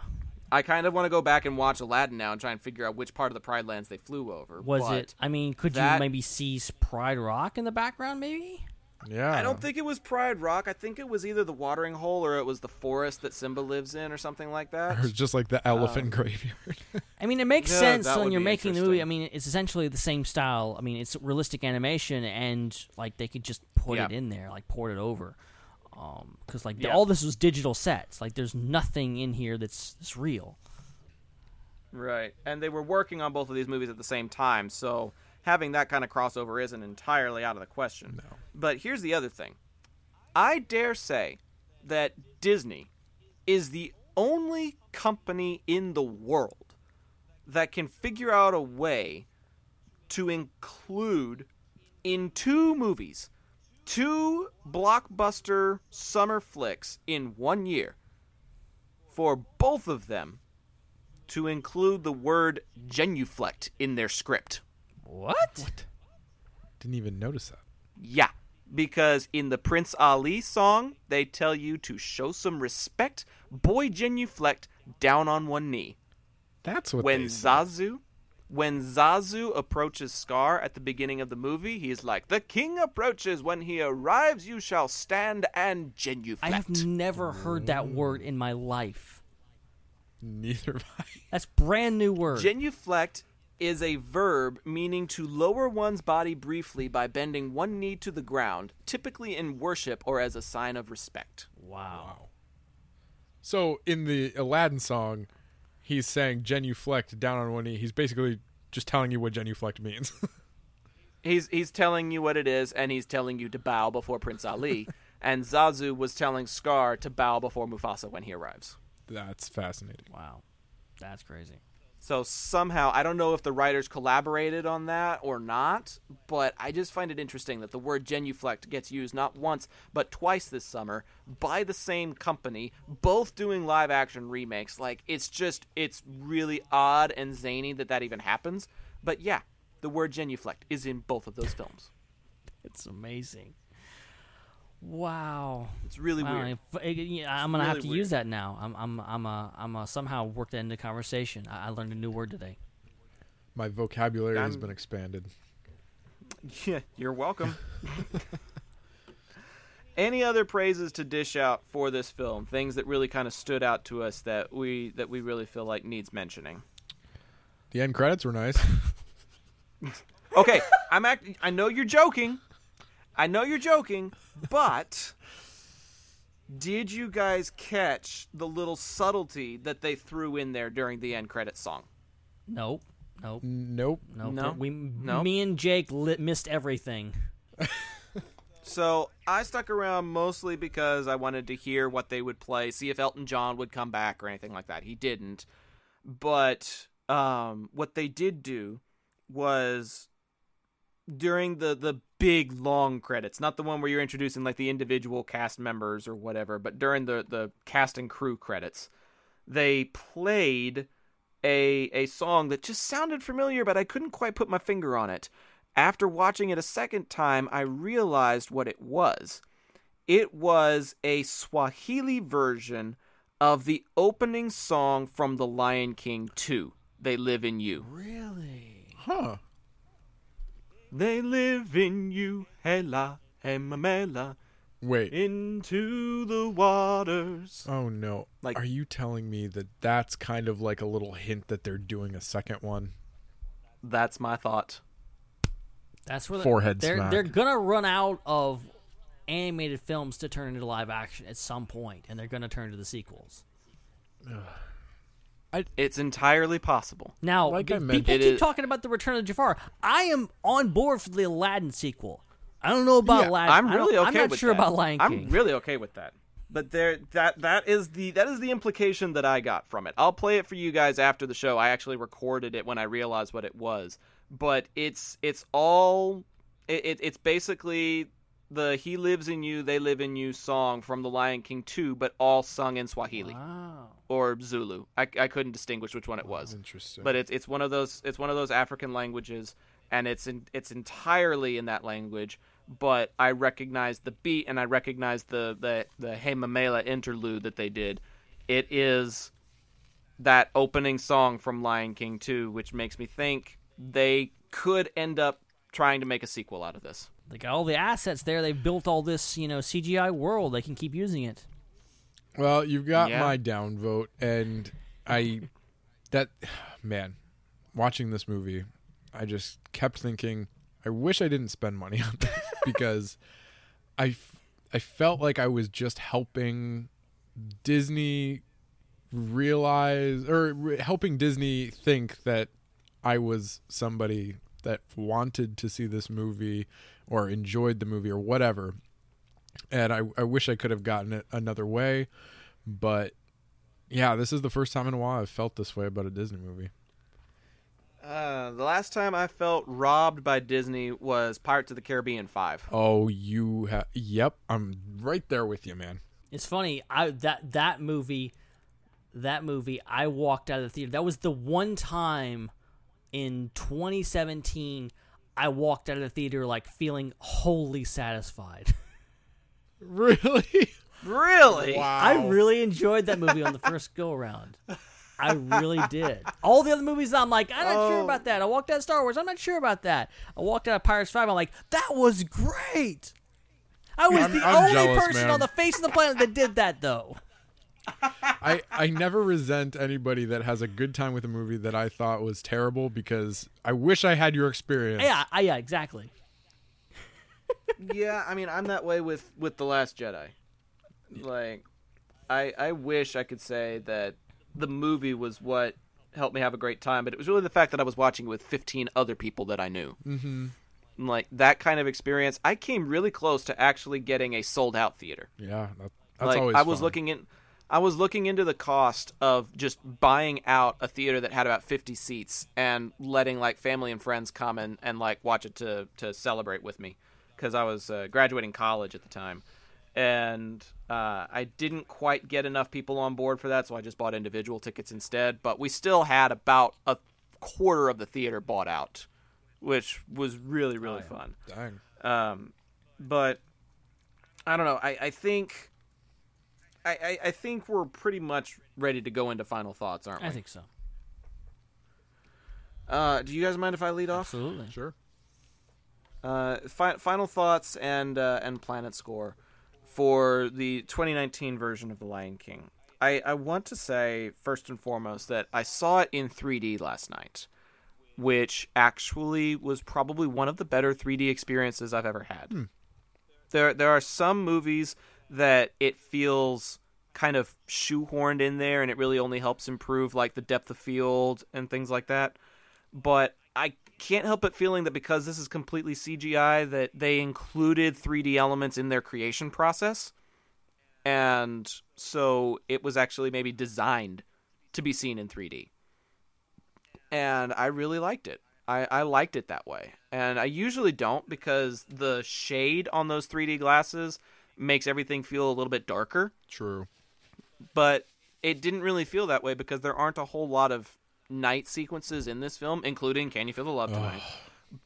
But because everything is pretty much exposed in the daylight, it really didn't hurt my viewing experience all that much. And so seeing it like that was actually pretty fun. I actually really enjoyed that. And I think the other thing that I really enjoyed, and I know that this is something that you're still struggling with, Jake, but this is something that I don't know if I had to force myself to embrace it, but I really, really have to appreciate how far CGI has come in the last decade. Yeah. I really have to take a look at the way movies were animated and digitally enhanced even as far back as 2009, and look at how far they've come now. I mean, you made a joke on social media about it being National Geographic's The Lion King, but the fact that it almost looks National Geographic quality is a testament to the animators of this film. These guys put in literally years of time and effort because they started on this almost immediately after Jungle Book released. Mm-hmm. So they started this production back in 2016 and have been working on it for almost 3 years. And the environment, the creatures, their walking movements, the individual hairs on their head, the broad scope, the looking at everything from what's in the foreground to the forested trees in the background, the fact that they used VR to capture the elements and put the actors and the producers in the Pride Lands themselves in a virtual reality world so that they had an idea of what they were going to be presenting on the screen. I really feel like if they're doing that for the behind the scenes stuff, then there's a chance that we're getting closer to VR movies. Yeah. where you put on a VR headset and instead of just watching the screen, you're looking around and you're interfacing with everything that's going on. And that excites me as well. Yep. So, I mean, this was a grand undertaking. And even though the lions didn't show the emotion that I wanted them to, which is a grave disappointment because it's called The Lion King, you know? The lions are the ones that you're paying the most attention to, so you really should get a little bit more emotion out of them. Even with that, there were a lot of really other fantastic elements to this film that it's groundbreaking as far as graphics are concerned. And while the graphics are pretty much like a 9 or 10 out of 10 for me, the writing, the scripting, the execution of that script was probably closer to a 6 out of 10. Mm-hmm. It didn't hit home. It didn't resonate with my nostalgia the way that I hoped it would. And I'm actually getting to understand where our friend Dan Grievous and other people like him are coming from. Is if this is the sum of the product that you're looking for, then why remake it at all? Right. Like I'm really starting to understand that argument a little bit better. But I also feel like the expectations are so high that when we put those kinds of expectations on it, the movie ends up being a disappointment no matter how good the quality is. Mm-hmm. Because it's never going to be a 10 out of 10. There are very few movies out there. The 1994 Lion King is the first and only time in 248 episodes of IPC that we have ever gotten 10 out of 10 ratings from everybody. Yeah. It just doesn't happen. It is extremely rare. And it was rare to find in this film as well. The opening sequence was a 10 out of 10. A lot of the CGI, to me, was a 10 out of 10. But the lack of emotion that you get, the butchering of Scars Be Prepared, mm-hmm. the mostly poor execution of the script from the characters, it ends up making things backtrack. And I'm sad to say that this movie wasn't an 11 out of 10. But I think that's what a lot of 90s kids went into this movie expecting it to be. They're like, oh, wow, if this movie from our childhood was a 10 out of 10, then this movie has to be better. It has to be 11 out of 10. And it just wasn't. Yeah. The fact is, it was not. And that, while it's unfortunate, it's also not surprising. And so if I'm averaging things out, and I feel like the CGI and the graphics and the world building was closer to a 10 out of 10, but the writing and the scripting and the characterization was maybe more like a 6 out of 10, I've got to try and find a happy medium. And the best one I can come up with is an 8.0. I know that's probably high compared to what you guys are going to give it, but that's the best middle ground that I can come up with. It's not a 10 out of 10. It's not even an 8.5 out of 10. I can't quite bring myself to bring it into the 7s range because I just appreciate the graphics and the effort too much. So 8 is probably like the best middle ground that I can come up with. Fair enough. Jake? Yeah, I mean, you and me, I think, have similar thoughts on this. I feel like they had a really great voice cast, you know. It's the same story again. Little changes here and there, but for the most part, a shot-for-shot remake. I just thought that even with all the talent behind it, and even though the intentions were good, I feel like the execution just fell a little flat for me. Mm-hmm. And, you know, I just feel like it overall felt a little unnecessary and just kind of like a cash grab. And I know every movie's a cash grab, but this felt like a cash grab. And I don't know. I've been thinking about what my Planet score would be, and I can't really give it higher than like a 7. So I guess, I don't know. I guess like a 6.5 is kind of where I'm settling, where I feel like the best.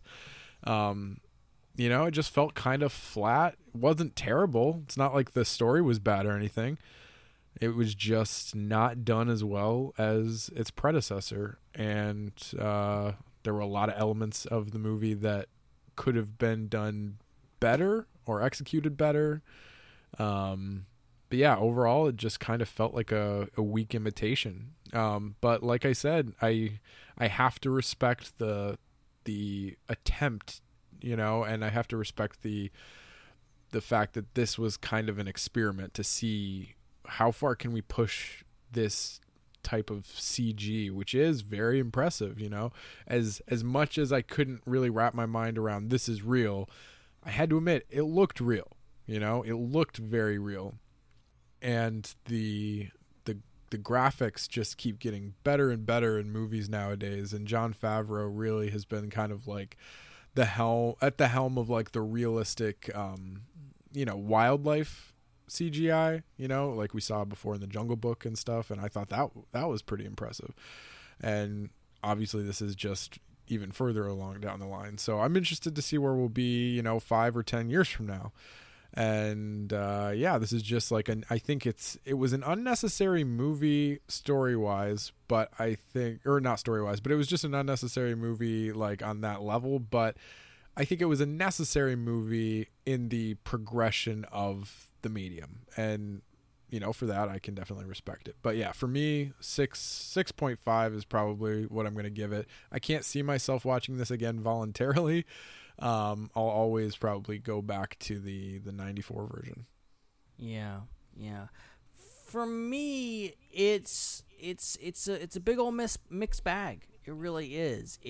There's a lot. I mean, like, first off, like, my biggest takeaway is the animation is superb. I mean, this is I think this is arguably some of the best CGI we've ever seen in a film, and some of the best, like, most realistic looking fake CGI characters ever put to screen.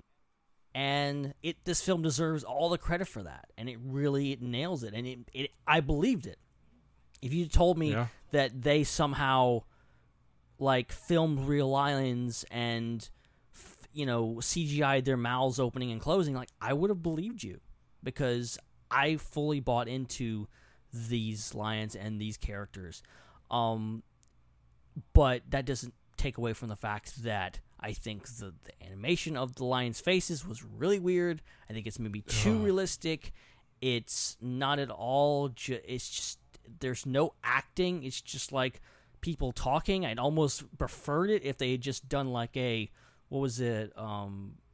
Like telepathy? Like Milo and Otis. Remember that? Remember? Oh yeah. Remember, like, they just voiced over.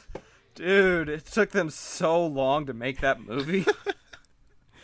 They used so many iterations of that cat and that dog because the animal died during production. I know, I've heard that. It's messed up. Oh, jeez. But, like, I'd almost preferred that. Like, it's really, like, it's really weird to praise the animation but also simultaneously criticize it in that way. With the characters, I think they're all really well done. I think most of the vocal performances are really good. I liked Timon and Pumbaa. I liked Simba. I liked all the characters, but, like, most of them are pretty much the same. Like, it's almost like hard to critique them because they are so close to the original, except they're just high def now.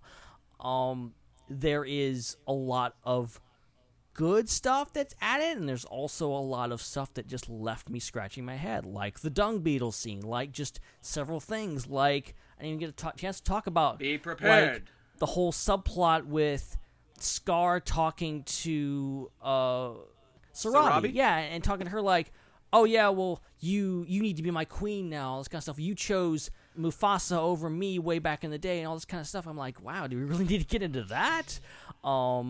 But they went there, and just stuff like that. It is really all over the place. And for that, all that is to say, I think I'm going to kind of divide the difference between you guys. I'm going to give it a 7, a solid 7. I think this movie has a lot going for it, but it's all over the place in regards to just the execution and trying to get into it. And I like you, Jake. I don't see myself revisiting this one willingly. Yeah. I can see myself getting like the DVD of it just so that I've got it in my collection. But I don't know.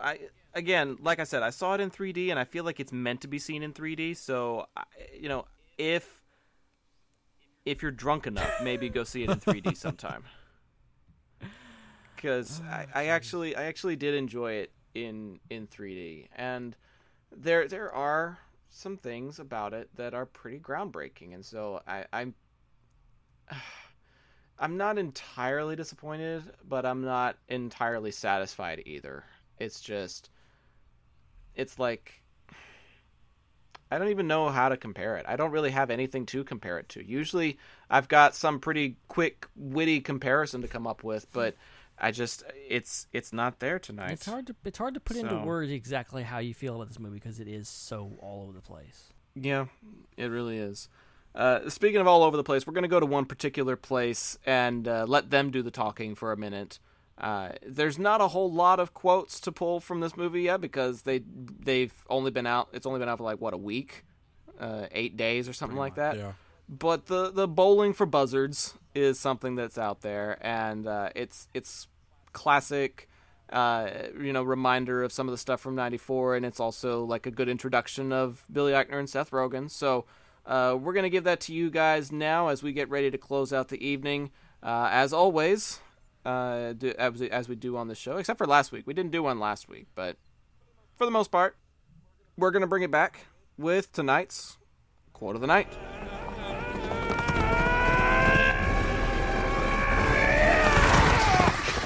I missed him! I'm going to get one of those vultures one day. I'm going to get one. I don't know why it's so important to you. I just feel like it would make me feel better. Oh no, it's a little lion! That is not a lion. Well, then go check it out. What is it? That is not a lion. It's a furry bird. It looks like a lion. That's not a lion. Let me get a closer look. Excuse me. Oh, all right, let me see what we're dealing with here.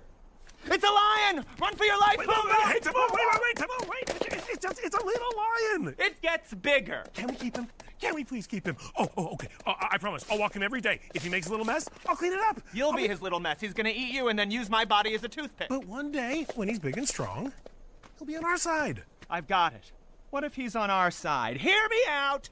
Having a ferocious lion around might not be such a bad idea. Well, then can we keep him? Yes, of course we can keep him! Well, my God, who is the brains of this operation? We're gonna name him Fred.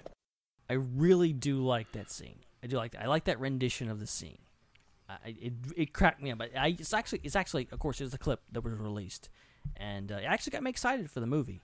And then it went downhill from there. But anyway, let's not gonna get into that. Yeah, probably should avoid that. Again, Billy Eichner to me was one of the better highlights because we didn't even talk about how he did Be Our Guest instead of a hula dance, which got a lot of really positive responses in my theater. I was not suspecting it at all, and it made me laugh really, really hard. Disney being self-referential never gets old. It's just that is classic. We got one more classic element for the night before we close things out. It's kind of been a little bit of a quick closing down. We went a little later than we thought we would, but we got a 9 out of 10 in the chat, and then I think we got a 7 out of 10 from Steven Schinder over on our podcast Facebook page. You can find our Facebook page at, just searching IPC Podcast or Intergalactic Peace Coalition. You can also find us at IPC Podcast on Facebook, Twitter, and Instagram. You can listen to us on Apple Podcasts, Google Play, CastBox, StarWarsUnderworld.com, and our hosting site, ipcpodcast.podbean.com. Pod as in podcast, bean as in green bean, ipcpodcast.podbean.com. If you're interested in becoming a patron, like Jake is, which I don't even know if that's a conflict of interest. It probably is. But you can also find that at ipcpodcast.podbean.com. A special thank you to people like Jake and Joey, Rachel, Dan Grievous, Parker Ott. You guys help keep us afloat. We could not do what we do without you. If you're interested in helping keep this show afloat, please go check that out. We're looking at trying to find ways to help, like pay for our movie stubs with IPC and things like that. So if you want to help us go to the movies so that we can keep reviewing stuff, please go check that out. Let me see. I think I'm only missing one more thing, and that would be our special element that we use to close out the night. It's actually going to be pretty interesting, but it's also going to be pretty condensed. So, folks, get out your hashtags, because one more time around this evening, as we do every week, it's time for hashtag BBQ Watch. Barbecue. Barbecue. Barbecue. Barbecue. Barbecue. Barbecue. Barbecue it. Barbecue it. Barbecue it. Barbecue. Barbecue sauce. Barbecue sauce. Barbecue. Barbecue. Barbecue. Barbecue. Barbecue. Watch.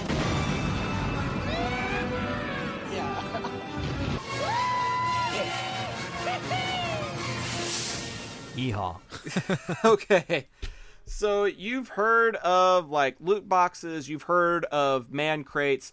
Our friend and patron Joey May sent this to us from about a week or two ago. Apparently on Amazon, you can now get something that is called a barbecue box. What?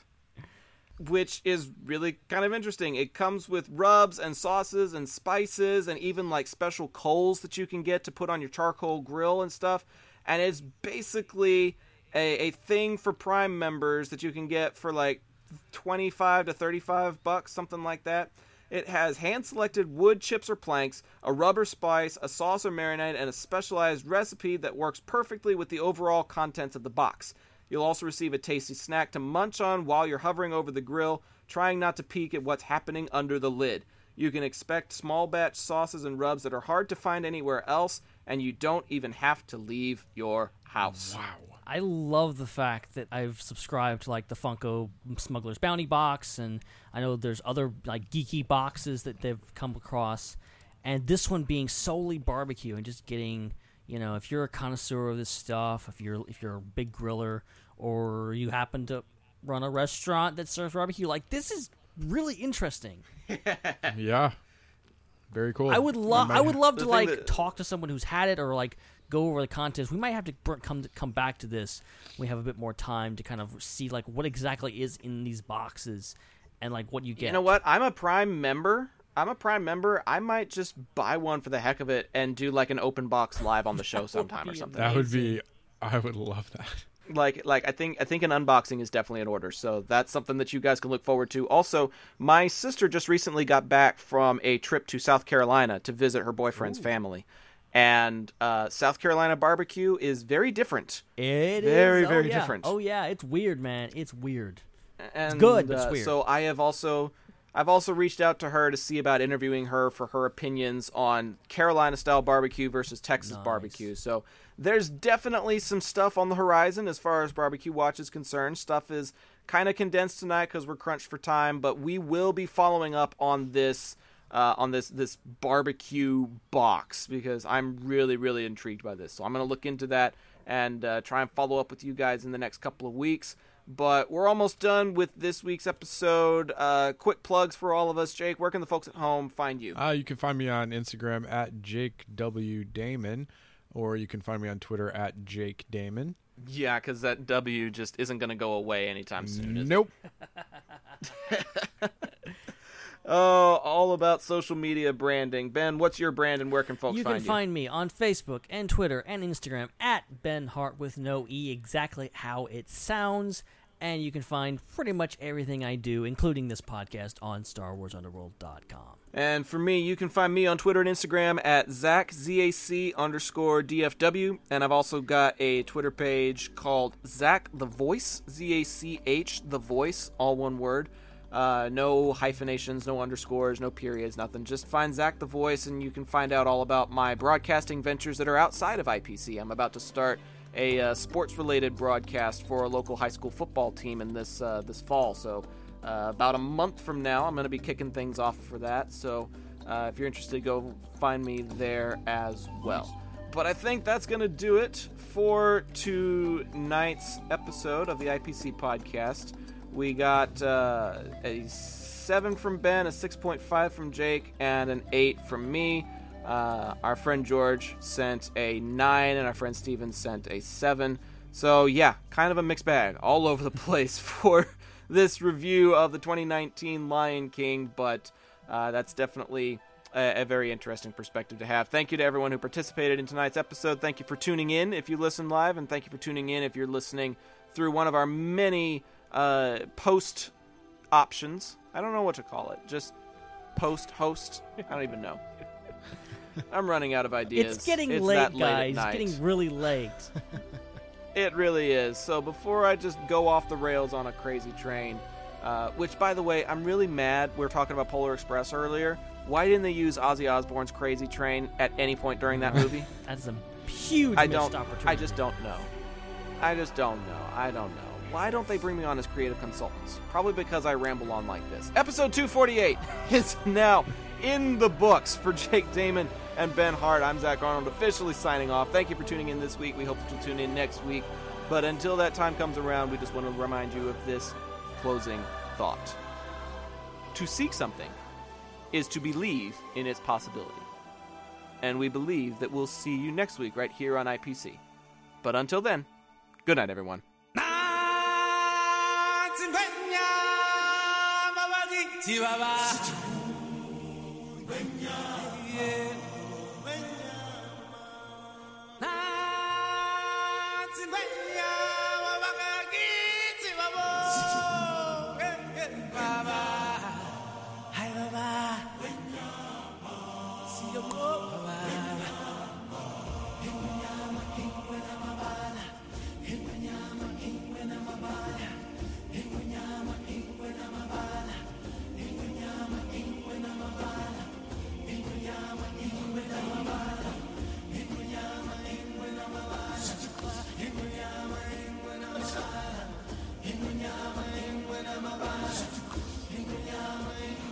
From that day we arrived on the planet, and blinking stepped into the sun. There's more to see than can ever be seen, more to do than can ever be done. There's far too much to take in here, more to find than can ever be found. By the sun rolling high through the sapphire sky, keeps great and small on the endless round. Is the circle of life, and it moves us all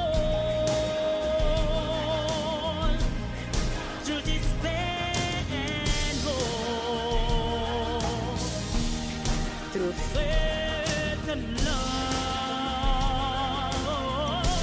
till we find our place on the path unwinding, in the circle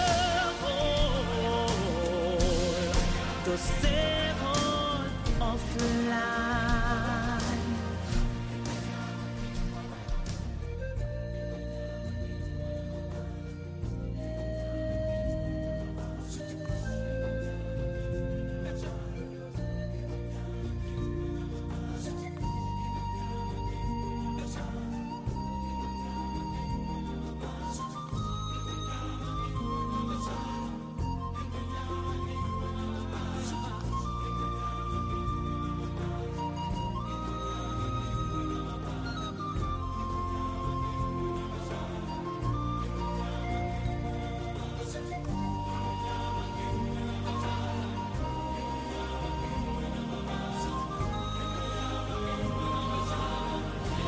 It's the circle of life,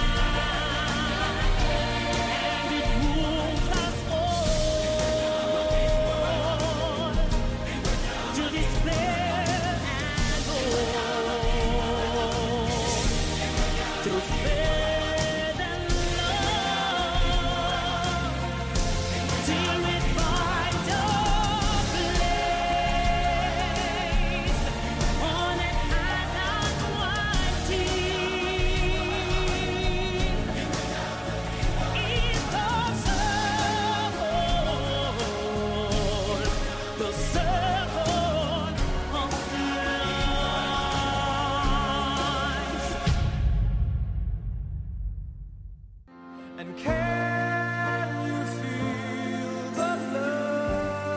this early evening. It is well